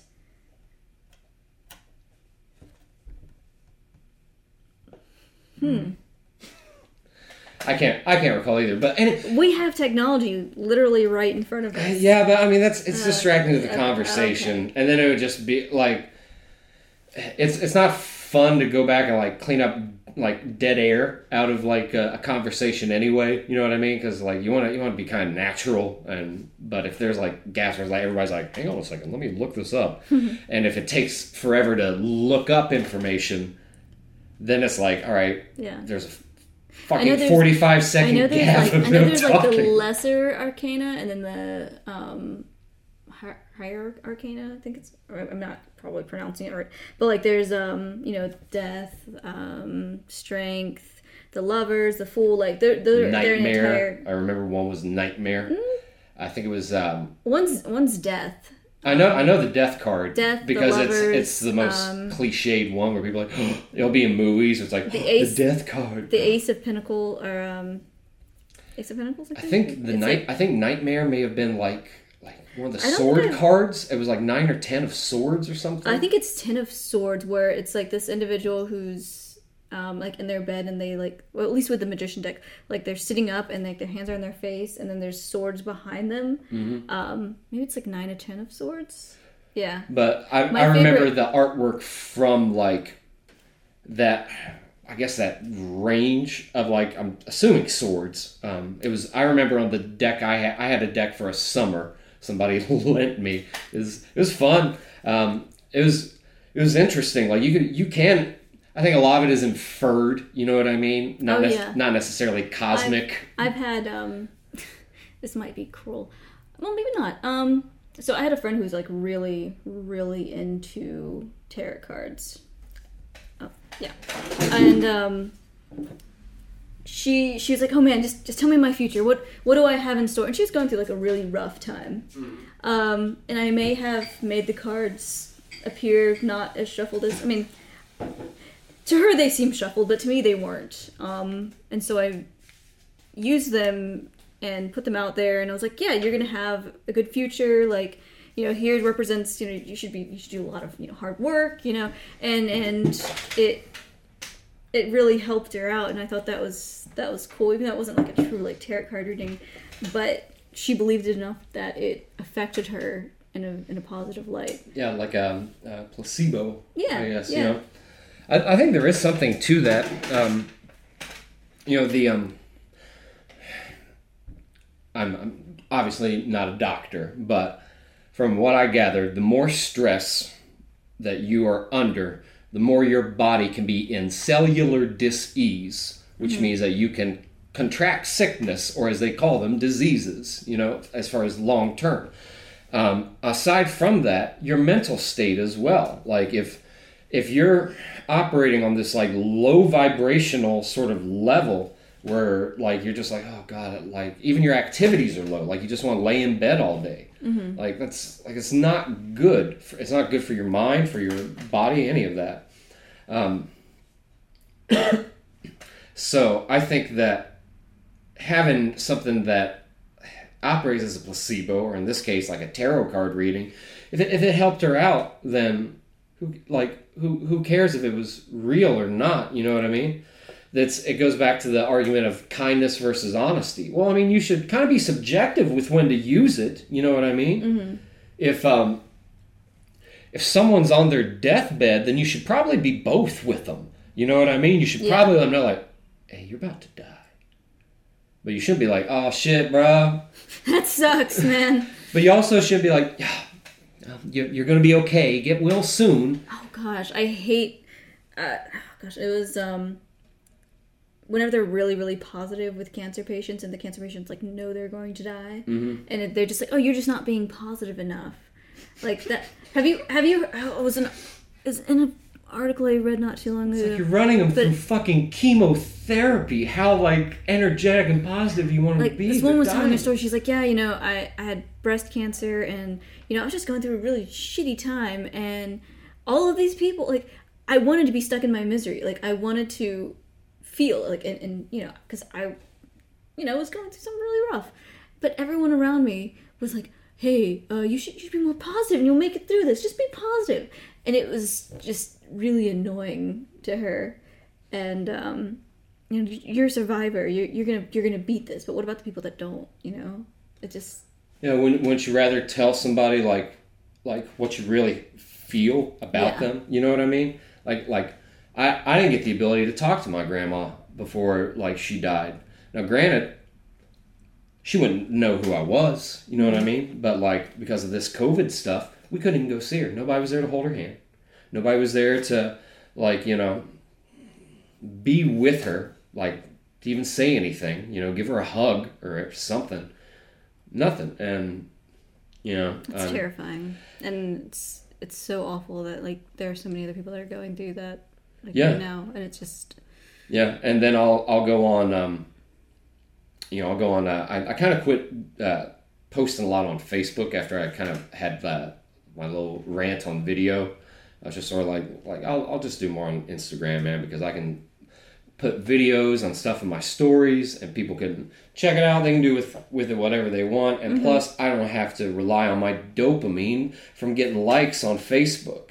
I like that. I like that I'm not using a video game essentially to regulate that. I'll still use Facebook, but how do we get on Facebook? Fuck, I forgot. What were we just talking about? We were on death. We were on death. Oh yeah, about my grandma and whatnot. But I would get on Facebook, and I would see people that like I know they're good people, and I know they either don't know or don't necessarily understand what's going through for people that like have lost like somebody during this time. But like they'll go on these like hateful rants where they're like talking about like they're hoping people get COVID in order to prove themselves right and their like ideological stance. That's so fucked up. It is so fucked up. And like you have people, just chiming in, like clicking like and all this. And it's like, what a hateful fucking thing. And if anybody here is listening to that, you're doing really hateful stuff. If you wish people to go out and get sick, like some of these people were like protesting for like either the stay at home or Black Lives Matter, whatever. Like they're not looting or rioting. Like there are folks out there that are causing chaos in big cities, but these aren't them. Like these are just normal folks that are just like protesting the government, their grievances peaceably, as we have the right and constitutional right to do so. And these people are like wishing like such like ill will on people. Well, it's like the more radical the post is, either extremely happy or extremely sad or extremely like extremes gets people's attention, and likes and feeds that ego. It does. I think you're totally right. When something feels good and you get that like, you get that dopamine, like that's encouraging you to be more like that. I think because you'll get more of a following and then you become kind of crazy for it. Oh yeah, you become validated. Yeah, oh yeah. But validated is the right word. The other thing I look at, man, is that if you look at just let's say 4 years or 3 and some change since Donald Trump has become president, right? So if you were to just go through your friends list and just look for nothing but Trump or MAGA or any other divisive hashtag or term like that, and you start seeing people's soapboxes, right? Mm-hmm. So if you notice this, that like people, if you're anti the president and you join in this discussion, you're going to get a lot more support from not only your news feed, but from people on the feed because they're more active as far as keyboard warriors than people that are, wearing a MAGA hat. Now you still have, like, I've got friends of mine that are right wing that like they're quite vocal online, and they'll definitely hop on some left leaning posts and be like y'all know what's even going on over here. Like, let me tell you about Trump 2020. Why don't you go? Oh God. But I'll try to avoid that because I know that like after like this type of stuff, like them being encouraged for it started 3 some years ago, right? And now I look at their posts online, and now they went from talking about how awful that this person is, and again, I think he's a douchebag, the president. I think he's an asshole. I don't necessarily think he is presidential by any means, but that's not necessarily relevant as far as like what the symbol that he has become. Mm-hmm. However, that is the symbol for like the like Orange Man bad people. Yeah. Oh yeah, yep. Cheeto Man, as one of my roommates called him. The what man? The Cheeto Man. Cheeto Man.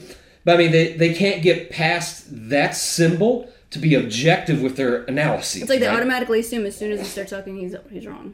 Yeah, it's a curse word. Like Trump is a curse word in the modern sense. It shouldn't be, because normally we think of curse words as being profane or lascivious. I have no idea. Anyway, but like it triggers, like a curse word triggers people, and like his name does. But I I've seen them go from this to where they're just like I do not like this president. I think, and they have their reasons, and a fair amount of my friends that are like never Trumpers, they have logical reasons as far as why that are not just his personality. So they're at least looking at like things objectively, but the majority of people I feel are not. Absolutely not. And they see a heading, of an article. They don't even click on it, and they automatically share it because they're like, it agrees with their views, and just to keep, Yeah.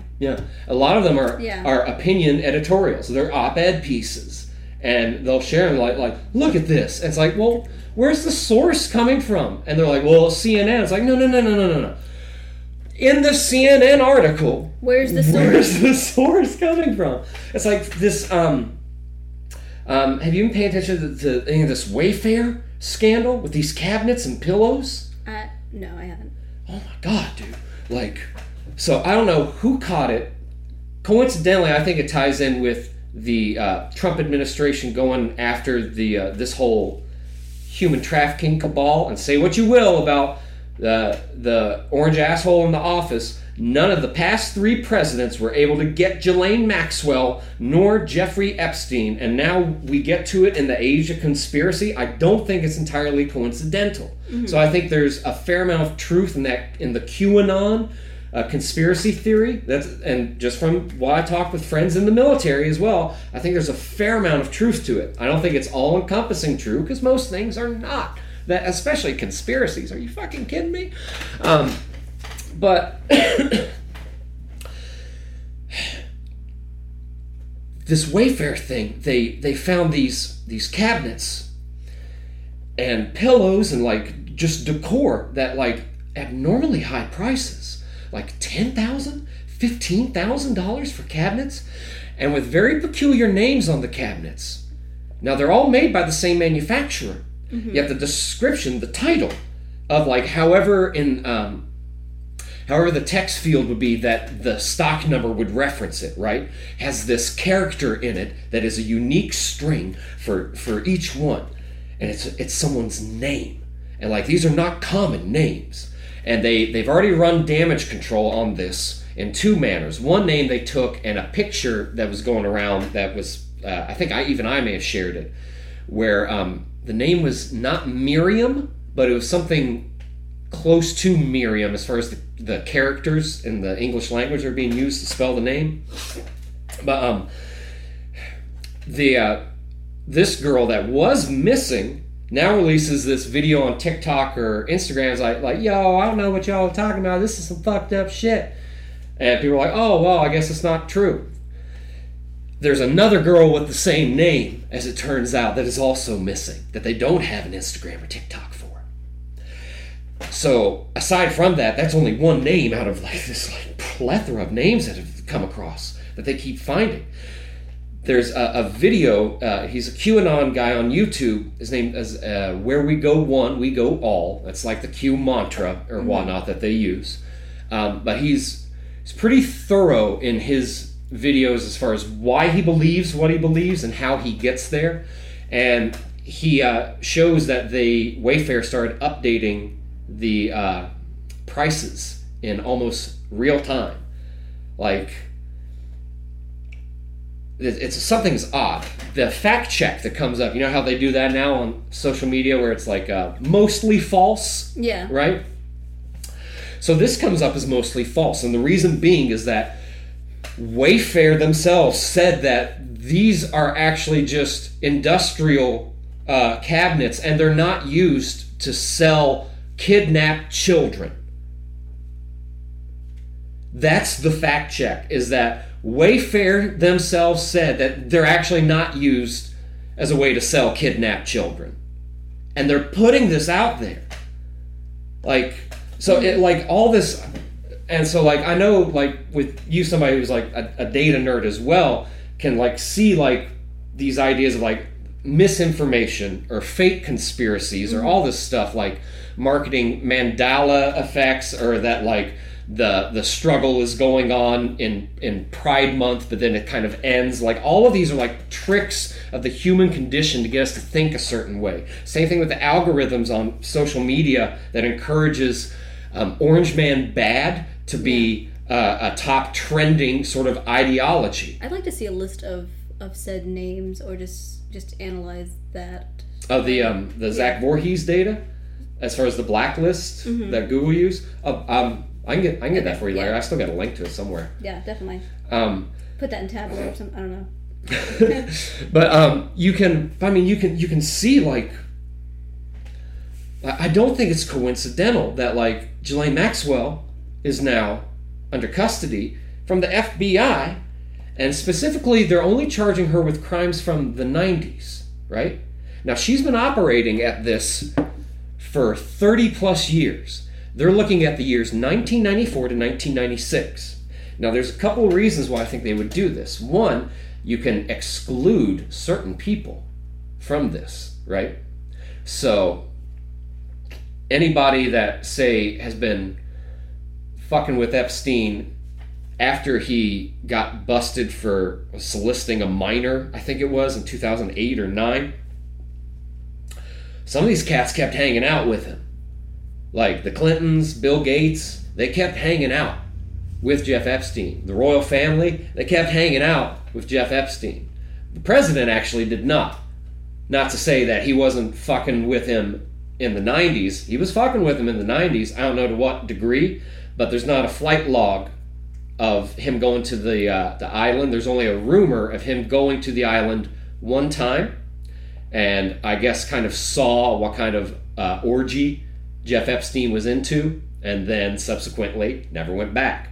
But, like, they got their crime bosses, right? Yeah. Like, one of them just happens to be in, like, real estate theft and, like, tax, like, shadiness, as far as I can tell. Mm-hmm. And the other side is, like, this fucking stupid but satanic pedophile cult that, like, essentially will, like, harvest organs and traffic humans, and they've got this corporate world, like, sort of tied in with them.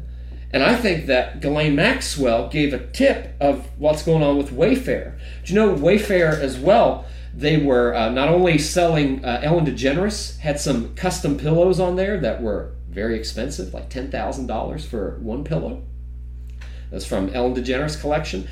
The guy that is the CEO of Wayfair, Nareez Shah, I think his name is. I'm dumb white dude, so I apologies if I mispronounce it, but he runs a charity, kids charity, mind you, for family, and yet also is CEO of Wayfair, and yet also Wayfair in June of 2019, their workers went on strike because they found out that the CEO made a deal for $200,000 worth of furniture to be used in detention camps on the southern border. Now, where is the most publicly known problem in America of human trafficking going on? It's in the migrant camps and at the southern border. So I don't think all this stuff is coincidental. Mm-hmm. That, like, somebody just stumbled across this, like, because it ate up, like, most of my, like, news feed on Instagram. Like, yesterday was, like, most of the Wayfair stuff. I didn't check Facebook too much. Most of what I see on Facebook is, like, the Orange Man bad stuff, and that's very common. That's just it just gets old after a while, where it's like, bro, like, I've been watching y'all attack the character of a fucking crime boss for like 3 years. If you don't yet get that the reason people vote for him is because he is an antithesis to whatever the fuck shady pedo shit is going on elsewhere. He does not seem, nor whatever cronies he runs with, seem to be involved with the pedo satanic body harvesting organ part of it. No doubt they're probably getting hookers and all that, like, drug running shit and all the shady shit the right wingers do, no doubt. But usually the right wingers, it's usually like the dude who's like what was his name, Larry Craig. He was like a homophobe, and then he gets caught soliciting, trying to suck a dude's dick in a bathroom in an airport. I think there's another guy. I noticed that a lot of individuals who are homophobic end up being, the far right, or not even far right, but most folks that are homophobic, it's usually because they whatever their what are you called, the spectrum, you know what I mean? Mm-hmm. Not like the autism spectrum, but your my hand, my the finger other spectrum. The how gay or how straight are you? Your flexibility. The sexuality spectrum. There you go. So what I've learned in my travels is that I just don't fucking care as long as it's not kids. Like, that's my big thing. Is that I think that's evil. Aside from that, who gives a shit? But these, like a lot of rednecks that I would run into that would be like they would just be gay bashing the whole time, and it's like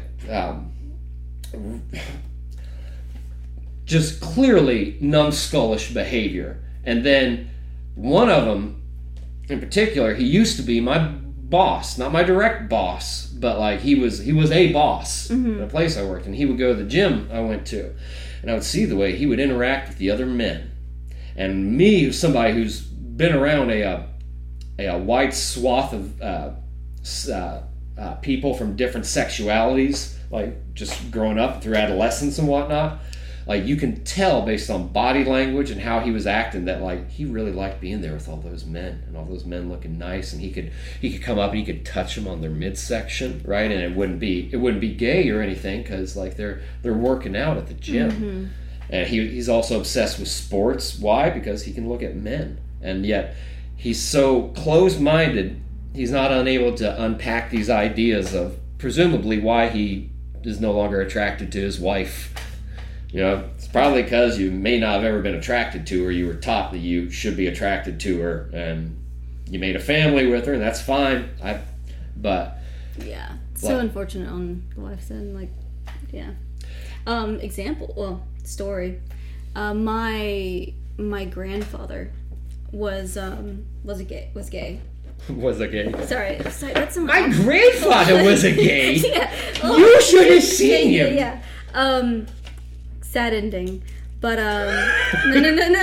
Hold on, let me get to. Don't laugh at. I'm sorry. Okay. So he was raised, and it was a very homophobic time. This is your my grandfather, your mom's dad, or yeah. And he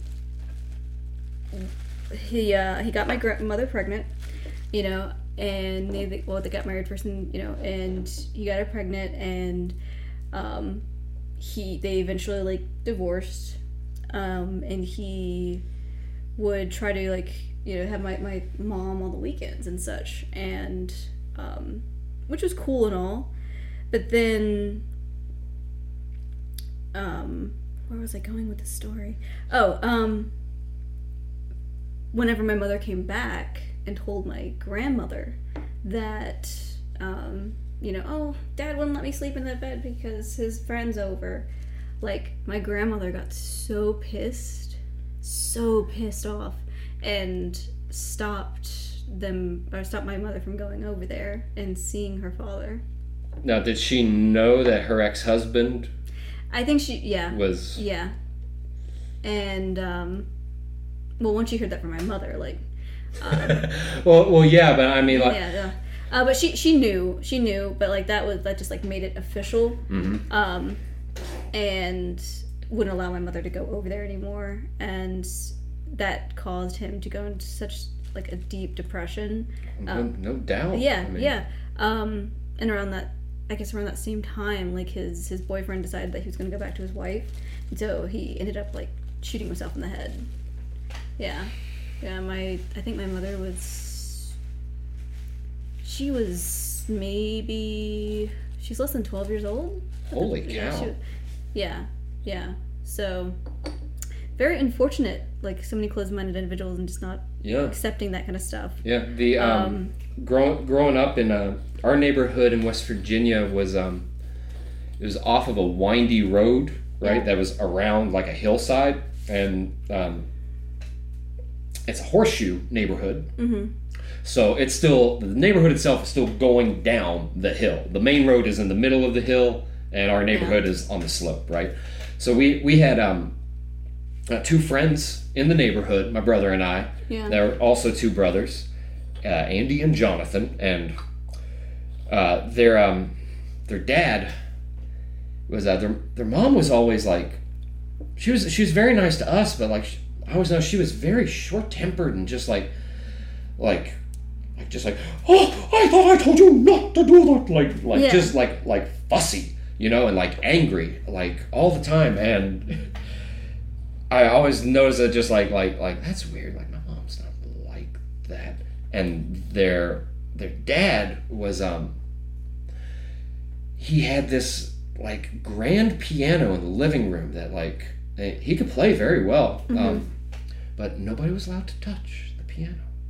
And the carpet was just like perfect. The walls were designed a certain way, and he also he would buy his kids like Andy and Jonathan. They had like My Little Pony toys, which I mean, as a kid, that was cool to me. It was just like oh, sweet toys. I had a, I mean, you're a little older than I am, but I had a collection of race cars. That was my thing. Oh yeah. Yeah. I obsessed over race cars and anything like.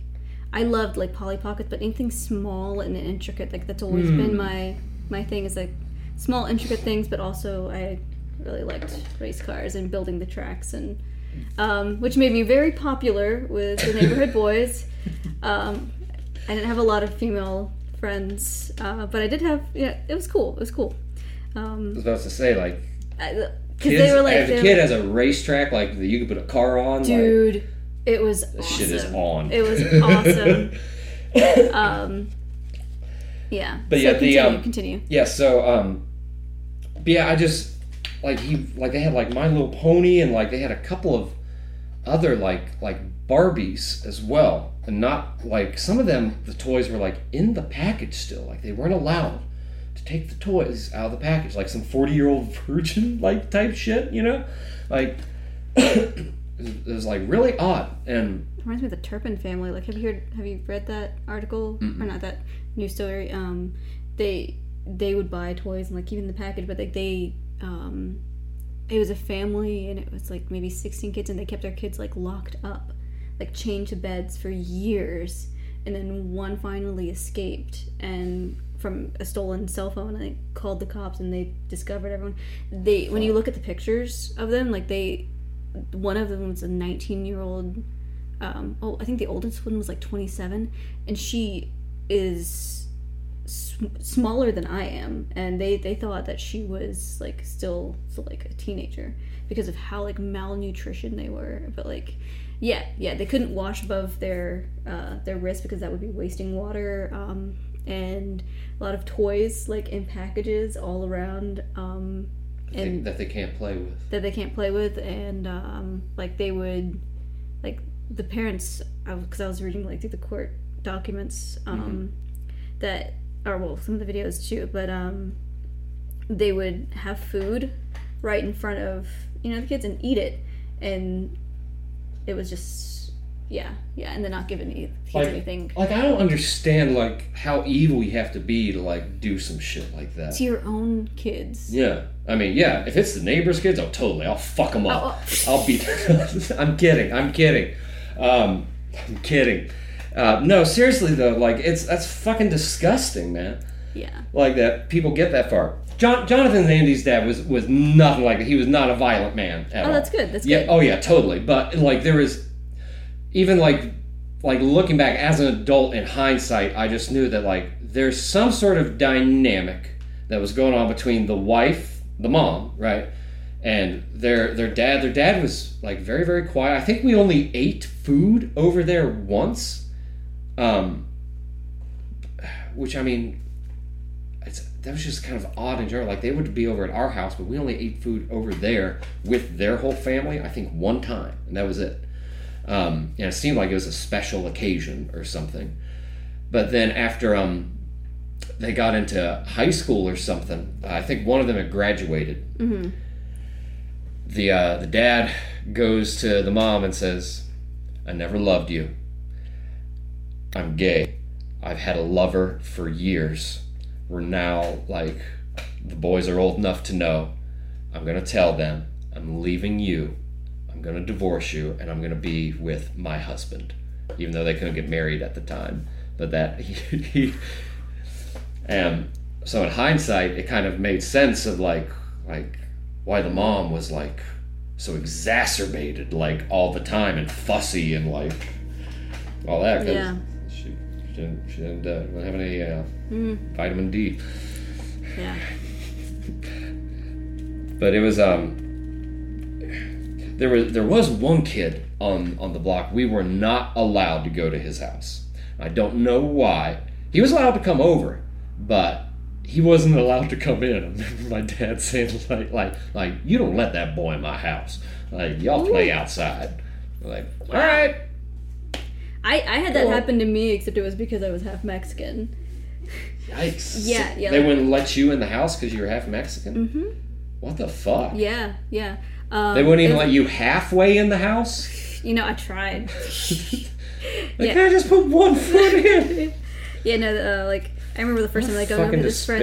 I remember the first time going over to that friend's house, and like, their grandfather was like, "Do you know what a wetback is?" And I'm like, "Oh, a what?" Like, because at that age, you know, it was before I moved to Texas, which here in, you know, Georgia, Florida, it seems like a lot of whites were racist against me being Mexican, but then over there in Texas, a lot of the Mexicans were really racist against me being white. So it was like a lose-lose situation wherever you went. But yeah, I went over to the friend's house, and he was like, "Yeah, you can't come in." And I'm like, "Oh, okay." And I asked my friend, you know, later, and I was like, "Yeah, it's because you're Mexican." What the fuck? Yeah, it's... But continue. Weird kid. But not weird kid, but, you know, kid that could... Yeah, I can't remember his name. He was nice. You know what I mean? Like, I could tell that he wasn't the brightest kid. You know what I mean? But like anytime he came by, like, we would have fun, like, you know, playing or whatnot. Yeah. But I noticed that, like, I think what it was is that, like, his parents were just never around, or if they were, then they were either drinking or drugged up, because like, that's why he was never home. And we were the first house on one end of the horseshoe, and he was the first house on the opposite end of the horseshoe. Yeah. And, like, even, like, his yard, like, we would drive by, and you just see, just like, that is not a happy yard. Like, but it was, I don't know, like, the Wayfair and human trafficking stuff. So, you know, I was, you know, Catholic school for 7 years. Never got molested or anything like that. Never had a bad experience with the priest. I didn't become religious congregation, I guess, until I became an adult. You know what I mean? But we had some asshole priests, but, like, never had one that harmed kids or anything. Yeah. Thank God. But I was at the grocery store with my mom once. I was probably 7 or 8 years old, and it's okay.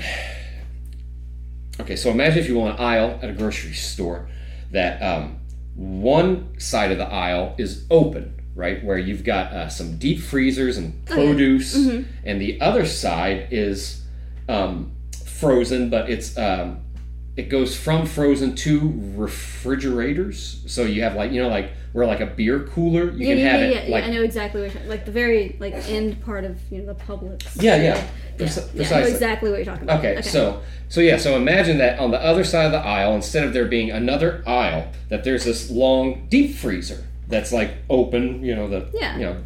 So I'm my mom's at one end, and I'm just, like I said, I'm like 7 or 8 and just bored, you know, and so I'm off and just looking at stuff at the opposite end. And this old man comes up, large man, grabs me by my wrist, starts dragging me very calmly.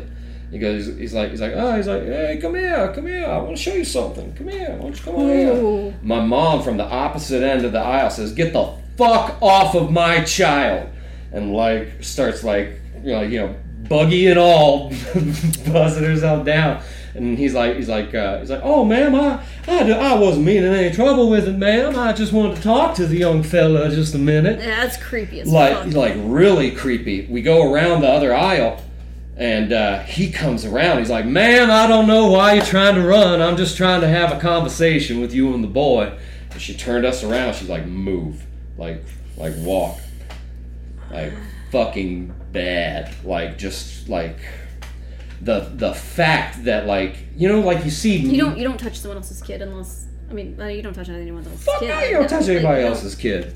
Especially if you're not a stranger. Yeah. Now, unless they're beating up your kid. Yeah. If I had a child and some little fuck is beating up my kid, I will punt a child. I'll go to jail. It's fine. I'll take my chances with the jury. They might understand. But, like, I'm not going to let somebody from my family, like a child, get beat up. But other than that, you don't touch. I would just separate them, you know, instead of... That's probably a better idea, actually. This is why it's a good thing that I'm not a parent yet, because I have a lot to learn, you know? Yeah, because, you mean, if you go to jail, then, you know, just wouldn't... I do not like jail. I don't want to go there. Okay, so you could probably just pick up the child.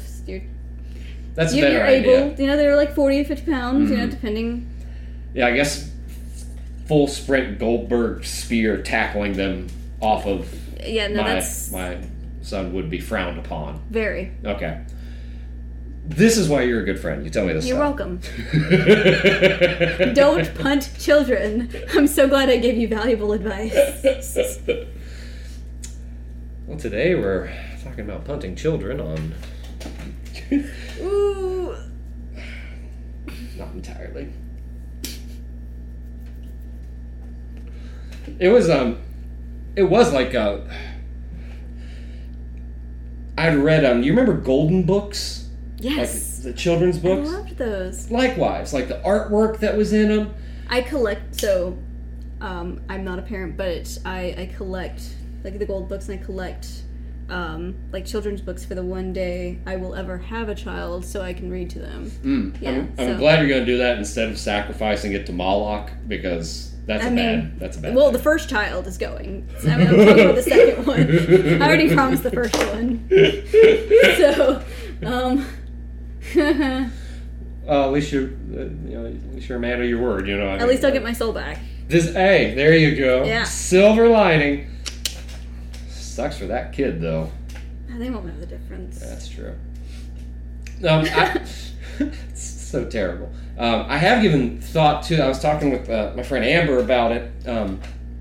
About like I've decided that if I ever do end up having a son, that I am not going to circumcise that kid. I do not want. I 110% agree with you. That's what's up. Like, it's aside from it being a violation. Aside from that. Oh my gosh! Yes. Like it's like there is some sort of trauma that is dealt to the child. Like yeah, and they're like, oh no, they'll be fine. They won't remember it. Yeah. No, like you're cutting off a piece of someone's body without their permission. Like if they, I don't know, if they're like 18, 19 and they're like, yeah, I want to get circumcised. Oh, no doubt. I've had buddies of mine that like they've either put their dick into things that they shouldn't put it into and end up getting sick, or just from like the way of how they age, where they've elected to get circumcised. Yeah. Like as post-pubescent men. But circumcision. For baby, no, absolutely not. That's awful. Yeah, well, and like some, like, depending on I guess how fundamental their circumcision is, but I mean, some brisses they'll cut and then they'll suck the baby's blood. I've seen that. Like that's fucking pedophilic, and like so not only is it bad as far as like you're violating them, but then like the priest is like putting their lips on your baby's penis. Like, yeah. It's just. And then sucking out adrenalized blood is fucking adrenochrome, man. Like, that's fucking awful. So, I mean, all of that taking into consideration, I've decided that if I ever have sons, that, I'm leaving their little miserable cocks intact, and they can decide what to do with them as they see fit. Mm-hmm. Yeah. So, and plus a lot of there's a lot of myths out there like, oh, it's cleaner. it's not cleaner. You know, it's not. There's no. I don't know. There's no benefits to it. You know. So there's that. All that to say. The do you know that the guy who invented cornflakes, why he invented cornflakes? Oh my gosh, tell me. Seriously. He did it so dudes would stop jacking off. Like, the guy who invented cornflakes was, I want to say a Calvinist? He may not have been, but he was a religious, like, nut, nonetheless. And he thought that the more people eat of, like, protein, meat, and beasts, that the hornier that they'll get.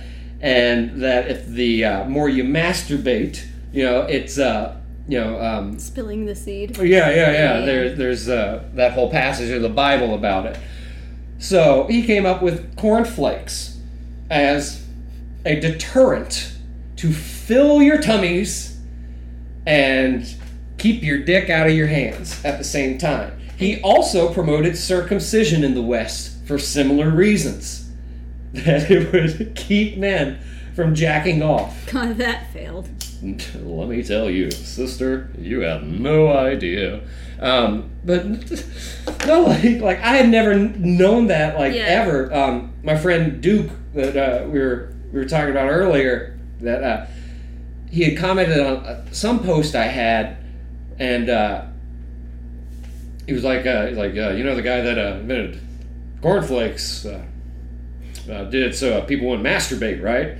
No way, I'm gonna like that sounds, because it sounds so stupid. Yeah, like, it's like breakfast is the most important meal of the day. Like that's why, though. I bet you he was on that board. Oh my gosh! Yeah, and he's like, we have to tell everyone. Yes, the first thing in the morning, you have to eat breakfast so you don't masturbate. Now make sure there's lots of pancakes and potatoes. No sausage, though. No sausage. No meat.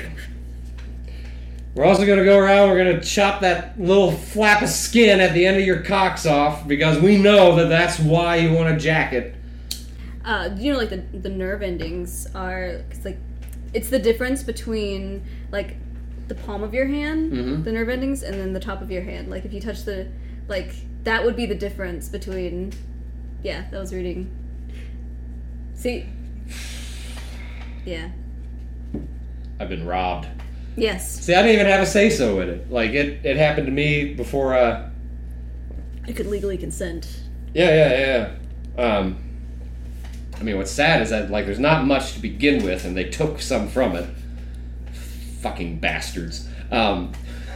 Well, the doctors, doctors are like, yeah, no, it's safe. It keeps things clean. Like, at that time, you think he just wants to suck a baby's dick with adrenalized blood? Like, I think that's a religious thing. Like, I think it's it is like it ties in with this while we were talking about like the Moloch, child sacrifice shit, and but I wonder, surely there's got to be some is that OBGYNs that handle that, obstetricians that handle.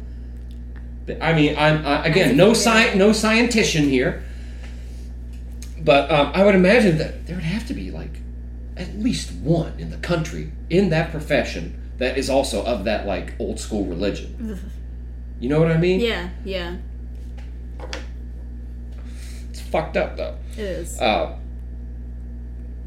mean, if I ever, like my cat Bonkers is, he's a rescue. Mm-hmm. But if I ever had, like, an animal that was, like, I don't know, wild.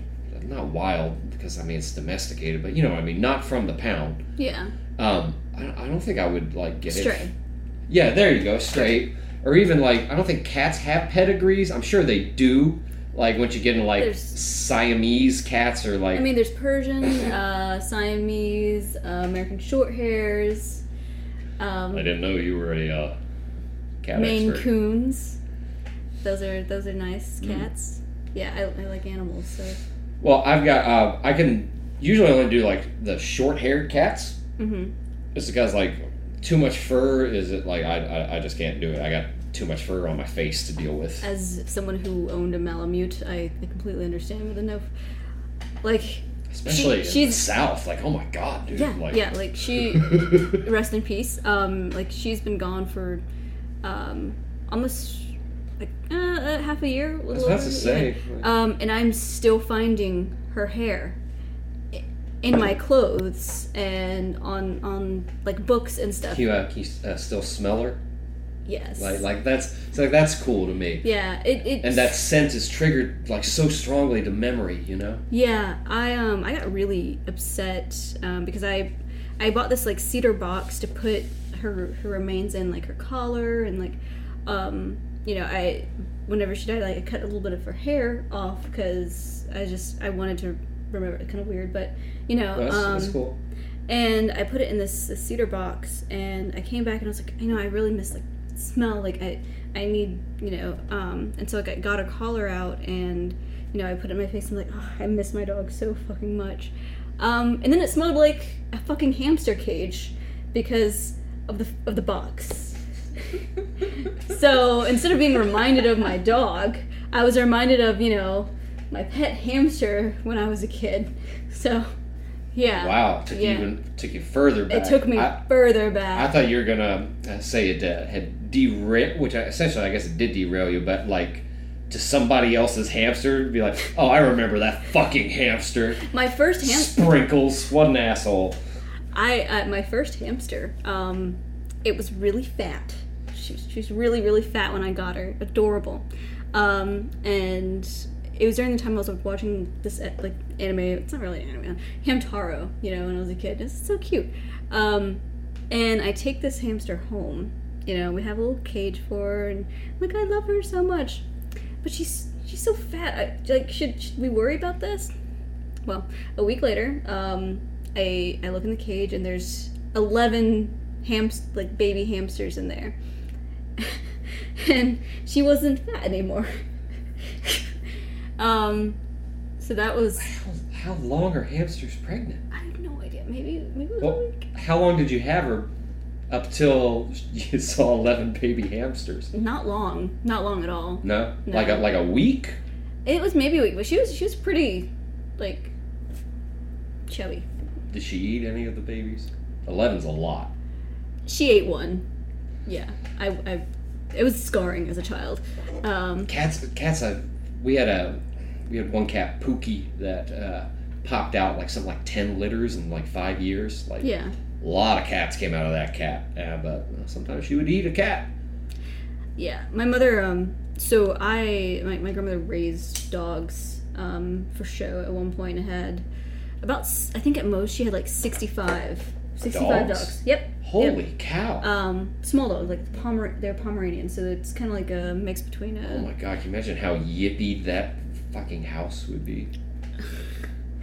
Yeah, she had a kennel. But yeah, it was insane, and my mother had to take care of them. That makes sense. Why would you keep 65 dogs at your house? Well, because you'd make money from selling them, and she had a lot of the top breeders in the state, and going around and just make a lot of money. But there is one of the females who just had pups, and my mother was like, yeah, I'd always be the one to take care of them, while my grandmother was off doing other stuff. I think the only reason she kept my mother's free labor, but she told me the story that there's this dog that always had puppies, and there's one that would, like, one puppy out of one litter that was like, it kept yipping non-stop. And one day my mother went in there and she didn't hear any yipping, and the mother dog had bit its head off. Yeah. So I'm glad I didn't have to deal with that. Holy shit. Yeah. But I think, the mother dog did it because it was sick, Like... That, I mean... I think that is one way I would try to make myself feel better about it. Definitely. Be like, there had to be something wrong. There had to be something wrong. I don't know if animals, just do it because, but I feel like a lot of them do it because there's some kind of reason. Some do, but I mean, most of what I could think of would be like sea life. It would be was it mammalia, the mammal kingdom? You know what I mean? Yeah. I think it's a certain type of shark. I don't think it's all sharks, but a certain type of shark, it will have numerous eggs fertilized that will grow, an offspring. Each other. Yeah. Yeah. Yeah. That's brutal.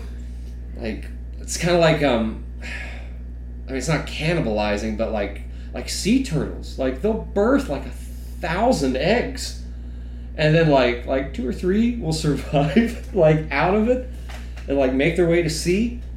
Is it really 2 or 3? I mean, I is that? I don't know. Didn't you used to do wildlife work for the wildlife department?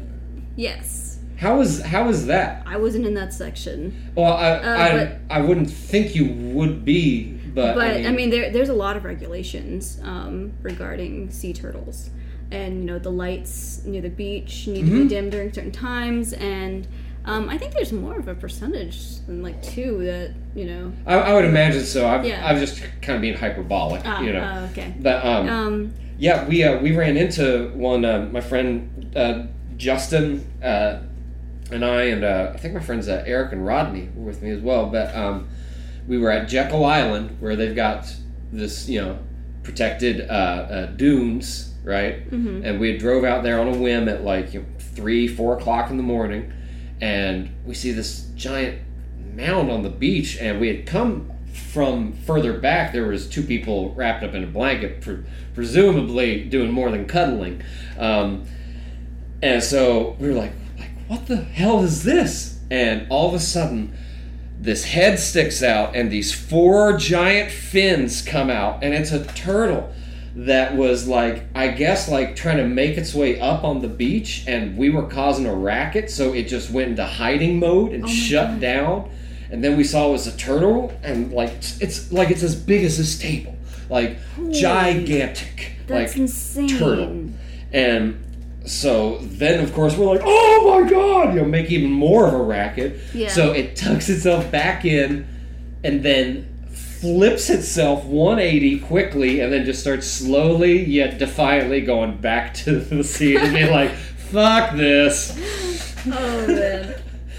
Big animals. Have you ever seen a bullfrog before? Yeah. Oh my gosh. They're like the size of a basketball. Yeah. They're big. Yeah. They're terrifyingly big.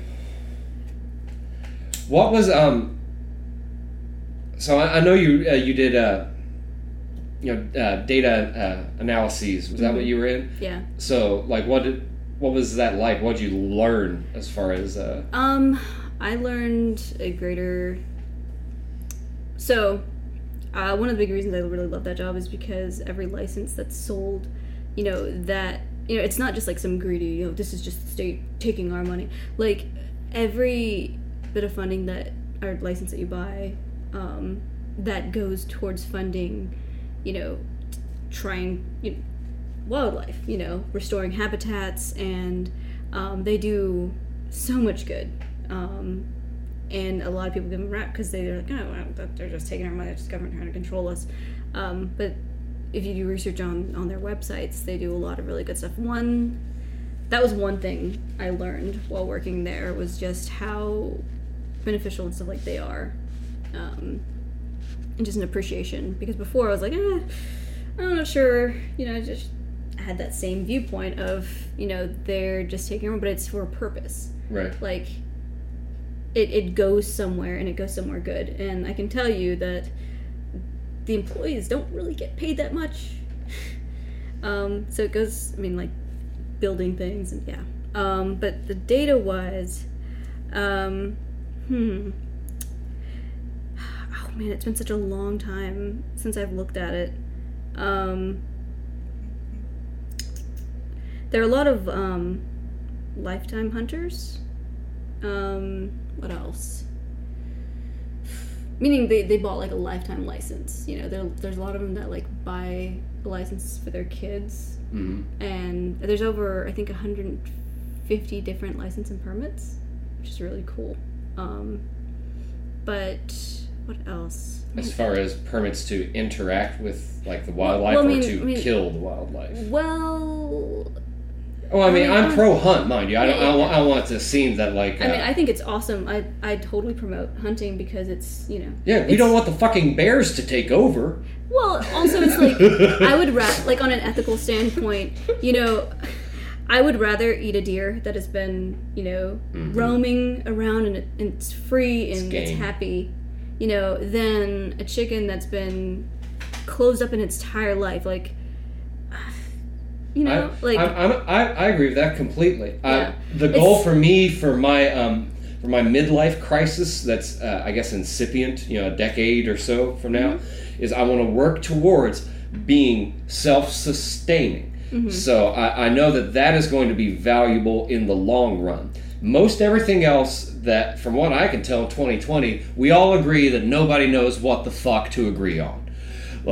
Nobody knows what the fuck is going on. So hey, it sounds like some old world chaos where it's just like, figure it out. Yeah. Figure it out. And with this system, okay, that's fine. But it's temporal, right? It's not going to last. But if I learn more and prepare myself to say like, hey, if I can go hunting once a year with a kill, with a large enough kill. Deer can feed a family. It's a lot of meat. Yeah, exactly. And also population control and again, you don't want to give them as cheesy as it is, and aside from overpopulation of deer, we do have bears in the South. There were I don't know if you knew this, there were black bears last month that were sighted in North Valdosta. Mm-hmm. Two of them. Would you ever eat a bear? Yes, I would, because it would eat me. Any beast that eats me, I have no remorse of eating it. None whatsoever. I don't think they have any cravings for humans. I mean, they would eat. It does not matter. I am an organic mammal that a bear will definitely fuck up. What am I gonna do against a bear? I mean, die? A grizzly bear would probably fuck you up, but God, black bears they might eat your cat though. So I mean, that's not garbage cool. And not only that, small dogs. I bond with my cat. I can talk with my cat and he talks back. Yeah. Yeah, people don't understand that. Where I'm like, oh, my cat talks to me. Like, oh god, it's one of these crazy cat dudes now. Yeah. Crazy cat dudes have multiple cats. I've learned that. Same thing with crazy cat lady. She's got multiple cats. You know what I mean? Right now, I can handle one life form other than myself and be responsible for it. I'm cool with that responsibility right now. I have 3 animals. Oh my god, dude, I couldn't do it. I could not do it. I love them. But I would have no qualms with eating a bear, a lion, a tiger, a shark, none of that. I did. Speaking of turtles, I will admit that I have eaten sea turtle before. How